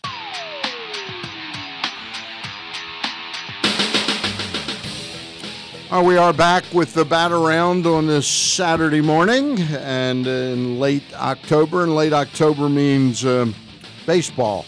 And we have got Game 7 tonight of an ALCS that saw the Astros jump out 2-0. Saw the Yankees streak back with 3 straight wins in their park. And then it goes to Houston last night, a dominating performance by Justin Verlander. Sets up a matchup tonight, an unlikely matchup if you're the Houston Astros, who are pitching their, I guess the guy they deem their third best starting pitcher, Charlie Morton, who general manager Jeff it's a rematch of Game 3. Right. But Jeff Luhnow signed Charlie Morton to a 2-year, $17 million contract, I think. He was only able to pitch a few innings last season for the Philadelphia Phillies, 2016. He went 14-7 this year, and I believe in 146 innings he had about 163 Ks. Yeah, so he he's throws very hard. capable. Yeah, throws hard, and it's going to be fastball command with him tonight to set up his other pitches. He's got to have the fastball command, otherwise he could, if he runs into walking people and things of that nature, Yankees can take advantage of that. But the other side to that, too, is for as good as CC Sabathia has been in these playoffs and coming down the stretch, the track record here recently for CC over the past couple of years hasn't been all that great, but he's certainly trying to pitch himself back into prominence, and who knows, maybe he's back with the Yankees next year. Yeah. Well, he's had the unenviable task at the age of about 35 of having to relearn the art of pitching because his dominant fastball was taken away from him through the multitude of knee problems that he had. So he's had to become a more thinking man's pitcher. Mm-hmm. And he was, to an extent, even when he had the dominant pitching ability. To me, this game boils down to Charlie Morton has never, and this does not mean I'm predicting flat out that he won't rise to the occasion, but Charlie Morton has never pitched in a game of this magnitude before. Well, that's true, and that's certainly, when you're in that situation. But pitching that game at home certainly will help him with the crowd behind him, and he's seen that Yankee lineup once already in this series, yep. And it was a game that he pitched that.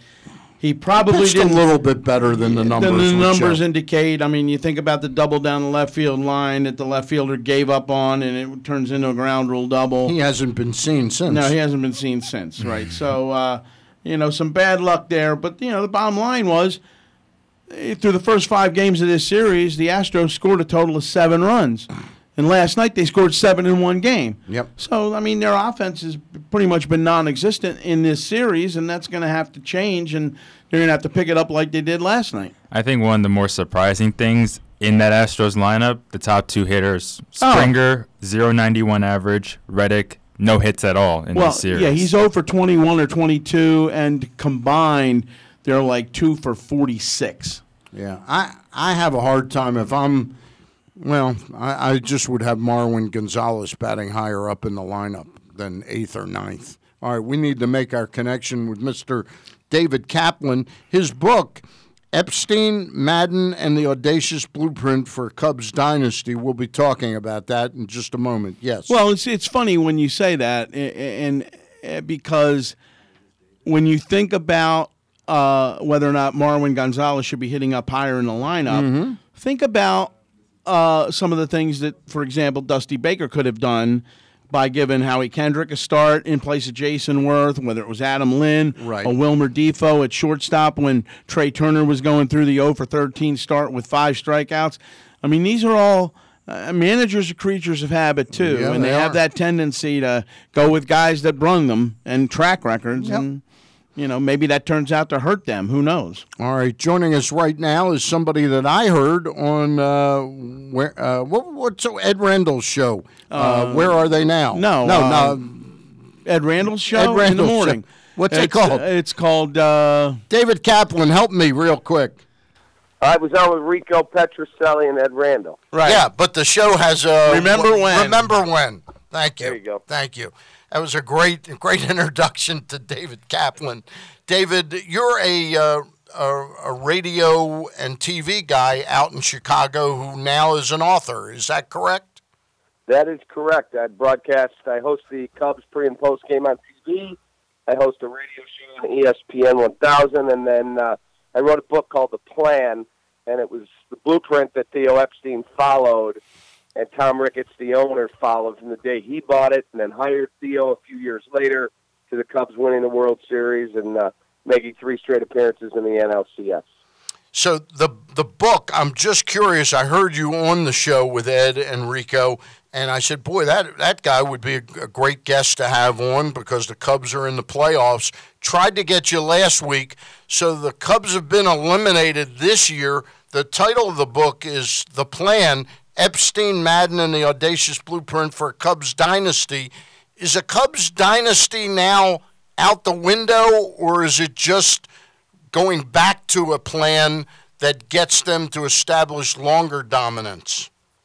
Well, I mean, in the old days, I think it used to be a dynasty was you won 3 or more in a row. Right. I don't know if that's ever going to happen again, but I think from where the Cubs were, the lovable losers, the worst team in the sport for so long, to 3 straight NLCS appearances and a World Series for the first time in 108 years, and the window is open to win multiple titles again. They have some work to do this offseason. There's no question about that. But when you have a young core, and I'm talking exceptionally young with 25-year-old Chris Bryant, 28-year-old Anthony Rizzo, 23-year-old Javi Baez, 23-year-old Addison Russell, 25-year-old Wilson Contreras, 28-year-old Kyle Hendricks. I mean, I can go on and on. There's a lot of good young players there. They have work, as I said, to do. Theo and Jed have to go out and improve the bullpen. They need another bat in their lineup because Schwarber has not, at this point, been the guy they thought he was going to be. And then they have to get another starter because they're probably going to lose Jake Arrieta to free agency. We're talking with David Kaplan, his book, The Plan, Epstein, Madden, and the Audacious Blueprint for a Cubs Dynasty. It's available through Amazon is the easiest way for me to tell folks to get it. Craig Heist. Obviously, when you put a team together like that, the one that won the World Series last year and, of course, made it to the NLCS this year, it's a collective effort between the front office and the GM, the manager. But how much, I'm interested because I covered Joe Madden here in the American League when he was with the Rays. How much of a factor is he and has been, in the success of this team over the last couple of years? Massive. And I think And I was critical of him last Saturday because I didn't like the fact that with the game on the line, he let John Lackey face Justin Turner. And Joe took a lot of heat from the fan base and the media, locally and nationally, for that decision. But that's one decision out of thousands that he's made since he arrived. Look, the day Joe Madden rolled in here, the fact is he took over a team that was 73 and 89. The next year, they won 97 and went to the NLCS. The next year, they won 103 in the first World Series in 108 years. The next year, coming off the hangover where we haven't seen a team since the 09 Phillies win their division after winning a World Series, he was able to navigate a really tough season. Injuries and just that hangover of the World Series, which is real, and Theo admitted that again yesterday, to be able to win the division, 92 games, knock out an exceptionally talented Washington team, and then they lost to a better team in the Dodgers. There's no question that the Dodgers are the best team in the National League, so they deserve every opportunity they have now to win the World Series. But Joe Madden is an exceptional manager. He's an exceptionally good guy to deal with, and that's just what the sport is, where we want to micromanage every decision. Why'd you bunt there? Why'd you hit that guy in the second spot? Why'd you pitch to that guy, and why didn't you bring that reliever in? That's just the way the game is, and I think his shoulders are big enough and strong enough to deal with it. Two questions about personnel decisions. One is a player they acquired and how it worked out. The other is one they let go and how that worked out. I know when you have a plan in mind like Theo and Jed do, that paying Dexter Fowler that amount of money just wasn't in the plan. But could you talk more about what he meant to the team in 16 and that was absent in 17? Then I'll ask you a little bit about Koji Uehara. Sure. In the Dexter decision, they were not going to bring him back for the 16 season. They just weren't. They loved Dexter as a guy. Mm-hmm. They loved him as a player. They didn't think he was the greatest defensive center fielder, and so they felt, we can replace him. Well, as they started to look at their team, they went, we might undervalue this guy a little bit. And when Dexter said he was willing to take a one-year deal to establish a better market value and reject a multi-year deal from Baltimore, the Cubs moved Chris Coghlan and got that salary off the books, which was, I think, roughly $5.5 million. And then Tom Ricketts said, go over the budget and sign this guy. So they signed him to a one-year deal with an option. So the opportunity was there that if the market didn't materialize, that he would be able to come back and at least have not lost money on the deal. But he had a really good year. God bless him. He got $82.5 million from the St. Louis Cardinals. But I think if the Cubs could do it again, they would not give him that type of money. Look, you got to remember, they've got to sign Chris Bryant, Wilson Contreras. If they keep Schwarber, do they want to go keep Arrieta? It's going to cost a fortune. Addison Russell, Javi Baez, Albert Almora. They've got to get active in free agency to fix their beleaguered bullpen. They're going to lose John Lackey as well, so they're going to need another back end of the rotation starter. Look, they make a lot of money there. They do. And they're going to make more money when they get their TV deal done in the next year. But you still have, everyone has a budget. I don't care who you are. If you want to make big purchases, you can't buy everything. So that's why they did that decision, and I don't think they would change it. Koji Uehara, I thought it was an absolutely brilliant move when they signed him. Is he done? Were there injuries? I know it just didn't work out the way it was supposed to in year one there. Yeah, for me, if I'm a team with championship aspirations, there is no chance I'm signing that guy. I didn't like the signing the day they made it simply because I don't think he has overwhelming stuff anymore. He did in his career. Mm-hmm. I don't think he has it anymore. He got injured a bunch this year, didn't make our postseason roster, dealt with those injuries, and he wants to keep playing from what I hear, and I think there's probably a role on some team for him, but there'll be no shot he's back here in Chicago. Was he there on a one-year deal? One-year deal for $6 million. All right. Got one big question for you, thinking ahead to the plan as it's now going to change. Number one, is there a chance for the Plan 2, a sequel to the plan? Well, I'll tell you what, as active as I think they're going to be this winter, I think they're going to be one of the most active teams in free agency / trade market. yes, if they go out and somehow win the World Series next year after making a ton of moves, you can bet I'm going to add to this book, no question about it. All right, my big question, though, is about a guy that plays currently for the Miami Marlins who makes an awful lot of money for an awful long time. He's got a full no-trade clause. The word is he's not up for a rebuild in Miami. Could you see Giancarlo Stanton as a fit in Chicago? I guess I could, because they're looking to lengthen their lineup and add another big bat, so I could see that. But what are you giving up? Because they gave up most of their at least top name prospects to get the likes of Quintana and the likes of Justin Wilson and Alex Avila this year. And over the years, they've traded prospects away. So you had at one time the number one farm system. Now, a lot of those guys are playing in Chicago now, like Chris Bryant and Addison Russell and Javi Baez and Contreras. They still have good players in their system. They don't have the marquee names in their system. So to go out and get Giancarlo, you're going to have to add a ton of money to your payroll. That's number one. I mean, a ton. And this is a team that has money coming off the books. They got $81 million coming off the books. So could they fit him in? No question. It just depends. I keep hearing from some people I trust down in Miami that they are looking in Miami. They want prospects, not guys making any kind of money. So the Cubs made one bad signing under Theo. Great guy, bad sign. That was Jason Hayward.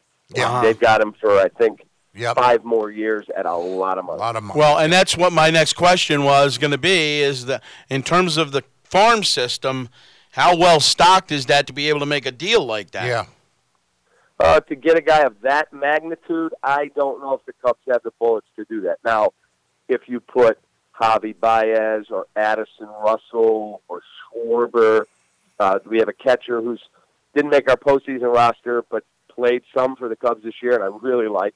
In Victor Caratini, he'll be an everyday catcher for somebody if he's not here. Yes, you have some pieces to be able to make a deal, but if you take every piece you've got and put them all into the Giancarlo Stanton deal, that thing better work, because how are you adding 2 starters and probably 3 bullpen arms? Right. I can see Justin Bour and Schwarber in the same line. That'd be something. Hey, I wanted to, I partly because of how awkward my introduction was, I didn't really go back to the beginning. Theo comes there in Chicago in 2011. When exactly did David Kaplan think of writing this book, and when did he seek out Theo's buy-in and participation in this? That's a great question. The day they hired Theo, I knew it was going to work. Did I know we'd win the World Series in 2016? I did not at that point. And then in February of 2016, as I watched this plan evolve, I get a phone call from my agent. Right. I have the same agent that Joe Girardi has, a guy named Steve Mandel, who's the best.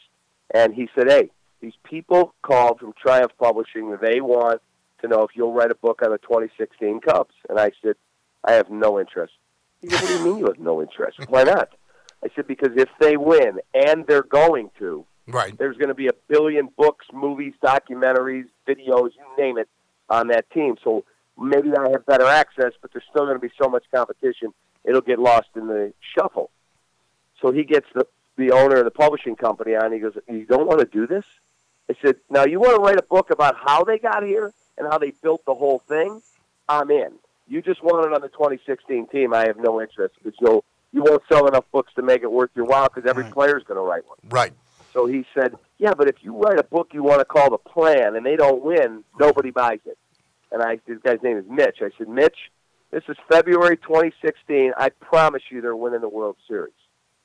And he said, really? After 108 years, you can promise me this year they're going to win it? I said, I'm around this team every day. I'm just telling you. That left a bad taste in their mouth, getting swept by the Mets in the 15 NLCS. I'm telling you, this is different. They are winning the World Series. When they were down, when they were down 3-1, were you still thinking the same thing? Well, it's funny because I end up that day we make a deal, and I start writing that day at spring training. I interview a whole bunch of people, and everyone was amazing. Theo and Jed and Joe and Tom Ricketts and the players. They were great. And so now it's 3-1, and I run into somebody from the publishing company. They're like, "Hey, Sparky, I don't think your book's going to sell this well." And I cut a video that night that I put out on Twitter that got retweeted 1,000 times. And I said, I was in the shower at the gym, and I had soap all over my bald head.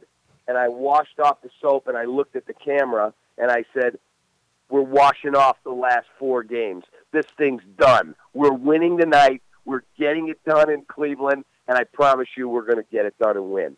And the guy from the publishing company called me and goes, "You're insane. You are absolutely insane." Well, when they won Game 5 with Leicester, I got in the car to drive to Cleveland, and I went, "There's no way they're beating Arrieta in Game 6. Game 7's a crapshoot. Let's go." And when Rajay Davis hit that home run, I literally almost threw up. Yeah, it's an amazing, audacious on your part as well. The plan, Epstein, Madden, and the audacious blueprint for a Cubs dynasty. Being in Baltimore, something like this, the plan takes a little bit of luck. Could you talk about how lucky the Cubs were? Because I guarantee you, while they may have thought they got the better part of that deal with Scott Feldman for Pedro Strop and a guy named Jake Arrieta, they couldn't have imagined what they were getting there. And can you figure out a way to get a blueprint for us back here? Well, so now who's your guys' favorite team? Baltimore? Yeah, we're in Baltimore. Okay, so the Cubs make that deal. Theo said that the first meeting he had with Jed and Jason McLeod, they all went to dinner, and he said, "Okay, every single trade we make from that point at that point has to include young talent. Some's going to work out, some is not." Mm-hmm. Like, for example, they made a trade to get Ian Stewart, the third baseman of the Rockies, because he was at one point the 17th or 16th pick in the first round, was struggling, and they said, "Let's take a shot." Yep. So they gave up a first-round pick the Cubs had by the name of Tyler Colvin. It didn't work out. Well, the Rockies said, "If you're getting that guy, we want a throw-in player." Cubs had this kid in the minor leagues, and the infielder, they throw him in the deal. Well, that kid is DJ LeMahieu, who won the batting title. So not every trade that Theo makes is perfect. Mm-hmm. But to get lucky, you make the deal with the Orioles to get Arrieta. And Arrieta told me, he said, "Look, I just clashed with the pitching coach out there. I'm a crossfire guy. They wouldn't let me throw crossfire." And Chris Bonzio, our pitching coach, was a crossfire pitcher. Yep. And he said, "We're going to allow you to do that." Well, we saw the result of what happened. Doesn't mean the Orioles were wrong in their way they looked at things. It just, the Cubs gave him more freedom, and it worked out. That's one. Two, you go to the draft, and you're looking at 3 guys, Jonathan Gray, Chris Bryant, Mark Appel. Well, the Cubs didn't think that Chris Bryant was going to be there. And now they're sitting there at number 2, and the Astros take Mark Appel because he's a hometown kid. Well, can you imagine had the Houston Astros taken Chris Bryant? Everything looks different. Everything. He was the MVP last year in the National League for the Cubs, so they got lucky there. They've made some other astute deals. Ryan Dempster, they trade him to the Atlanta Braves for Randall Delgado. And at the last second, Dempster goes, "I'm not going to Atlanta." 5 and 10 man, he voids the trade. Well, with 15, 20 minutes left in the trade deadline, Dempster is literally sitting in the Cubs' offices going, "I'm not going to Atlanta for you. I want to go to the Dodgers."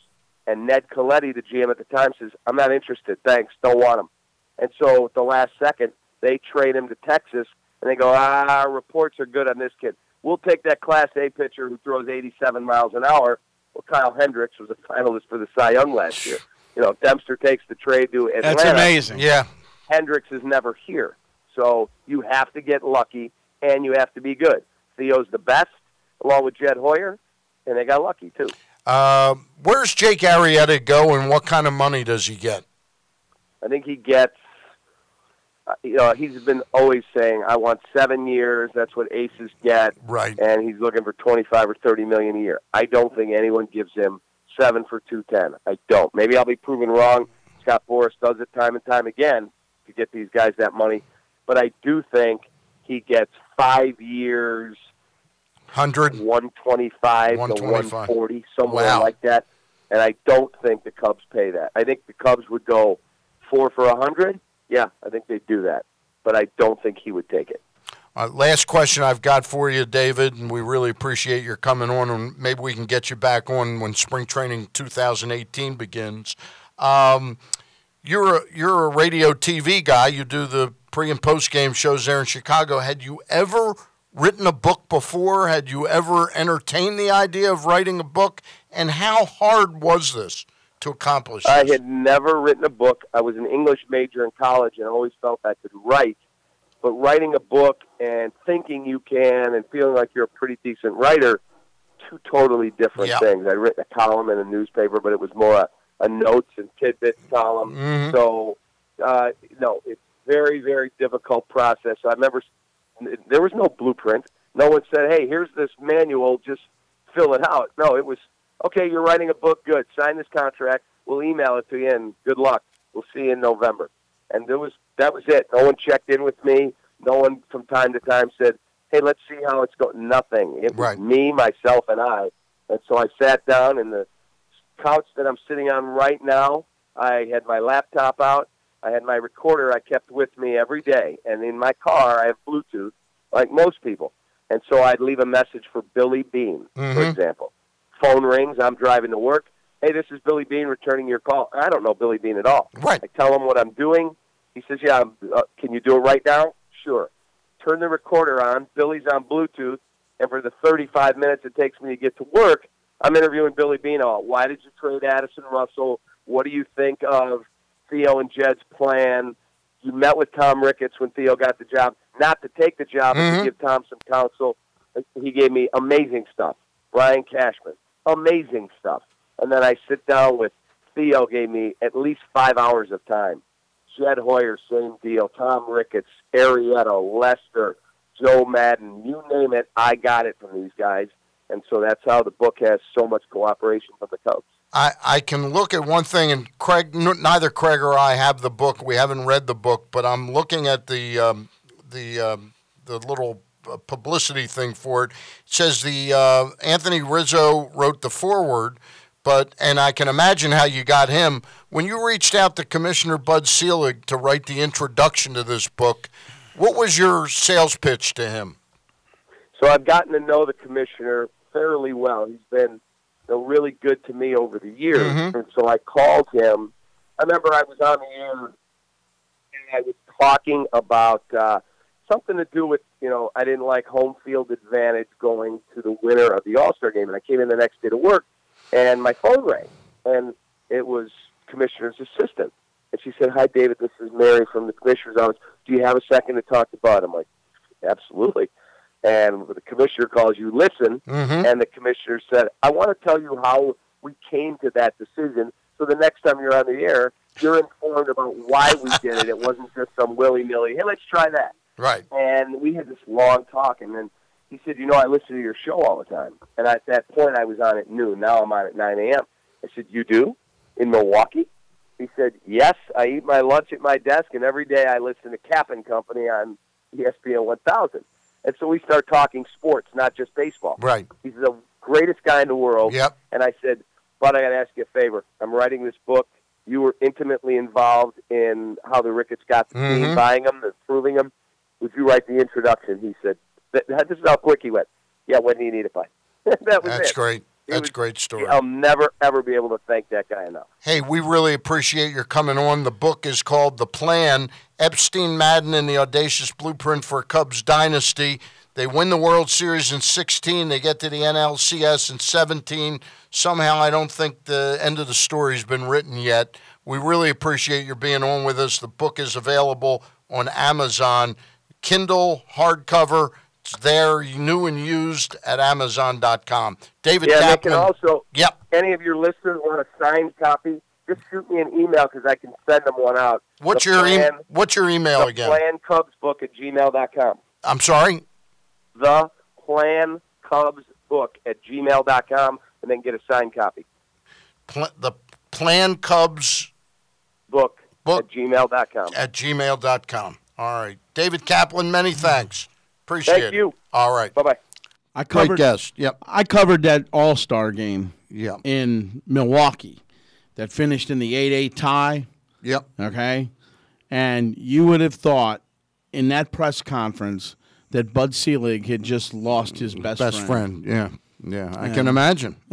Just because of the amount of pitchers that both sides had to go through. Yeah, it was an embarrassment. It was an embarrassment. It was an embarrassment.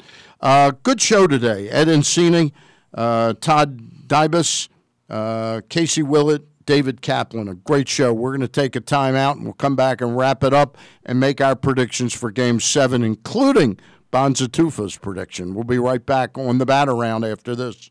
Join us for Jim McKay Maryland Million Day on Saturday, October 21st at Laurel Park. Come with friends and family to Maryland's Day at the Races, a celebration of Maryland's horses and lots of fun for all ages. First race is at 12:15 with 11 exciting races. Don't miss the first annual hat contest, 3 categories and wonderful prizes. It will be fun for all at Laurel Park on Saturday, October 21st. For more information, visit MarylandMillion.com or MarylandRacing.com. The latest edition of PressBox is available now. On the cover, Sandra McKee profiles Dr. Leanne Curl, not only the first female team orthopedic in the NFL, but also a huge part of everything the Ravens do. Also, 10 questions with Ravens kicker Justin Tucker and more. PressBox is available for free at over 500 area locations, including 60 Royal Farm stores. You can also find the entire edition, as well as the best daily coverage of the Ravens, Orioles, and Terps at PressBoxOnline.com. The Par Excel Early Phase Unit at Harbor Hospital is looking for healthy males and females ages 18 to 85 to volunteer for a clinical research study. Length of participation and number of visits vary by study. If you qualify, you may receive compensation ranging from $1,200 to $8,500 upon completion. For more information, please visit our website or call 1-877-617-8839. Call now. Many people know about Goodwill through donating clothes and furniture. Did you know that Goodwill also accepts vehicle donations? Goodwill accepts vehicles in running or non-running condition. When you donate a vehicle, you can steer clear of all of the headaches associated with trying to sell a car yourself. It's fast, simple, and reliable, and you also receive a tax deduction. When you donate to Goodwill, know that your donation is being used to help someone find a job. Last year, we provided job training services to people in need of assistance because of physical, mental, or other social barriers and placed over 3,000 into jobs. To donate your vehicle to Goodwill, visit GiveTheGoodwill.org or call 866-492-2770. That's GiveTheGoodwill.org, 866-492-2770. PressBox's Project Game Day is back at halftime of every game. Glenn Clark goes live on PressBox's Facebook page to chat about how the Ravens have performed thus far. And after the game, Glenn is joined by the NFL chick, Sarita Hubbard, to break down all aspects of what went right or wrong for Baltimore. Watch live at Facebook.com/PressBoxSports. Project Game Day is presented by Par XL and also brought to you by the U.S. Army. We'll see you for Project Game Day. Great news! Chick-fil-A Nottingham Square has a brand new catering delivery truck. Order your next office party platter from Chick-fil-A Nottingham Square, and Steve and his crew will bring your chicken piping hot in the all-new Chick-fil-A delivery van. You'll salivate when you see it pull up. Office party, birthday celebration, family gathering, Chick-fil-A catering ensures fast, scrumptious, fresh food with everything you need included. Order using your Chick-fil-A app or call Steve right now and tell him what you need, when, and for how many. They can feed hundreds. Remember, Chick-fil-A now offers breakfast too, so they can cater your morning meeting, including hot, rich coffee. And it all comes in the brand new Chick-fil-A delivery van. That's Chick-fil-A Nottingham Square, 5198 Campbell Boulevard, or give them a call, 410-931-0031.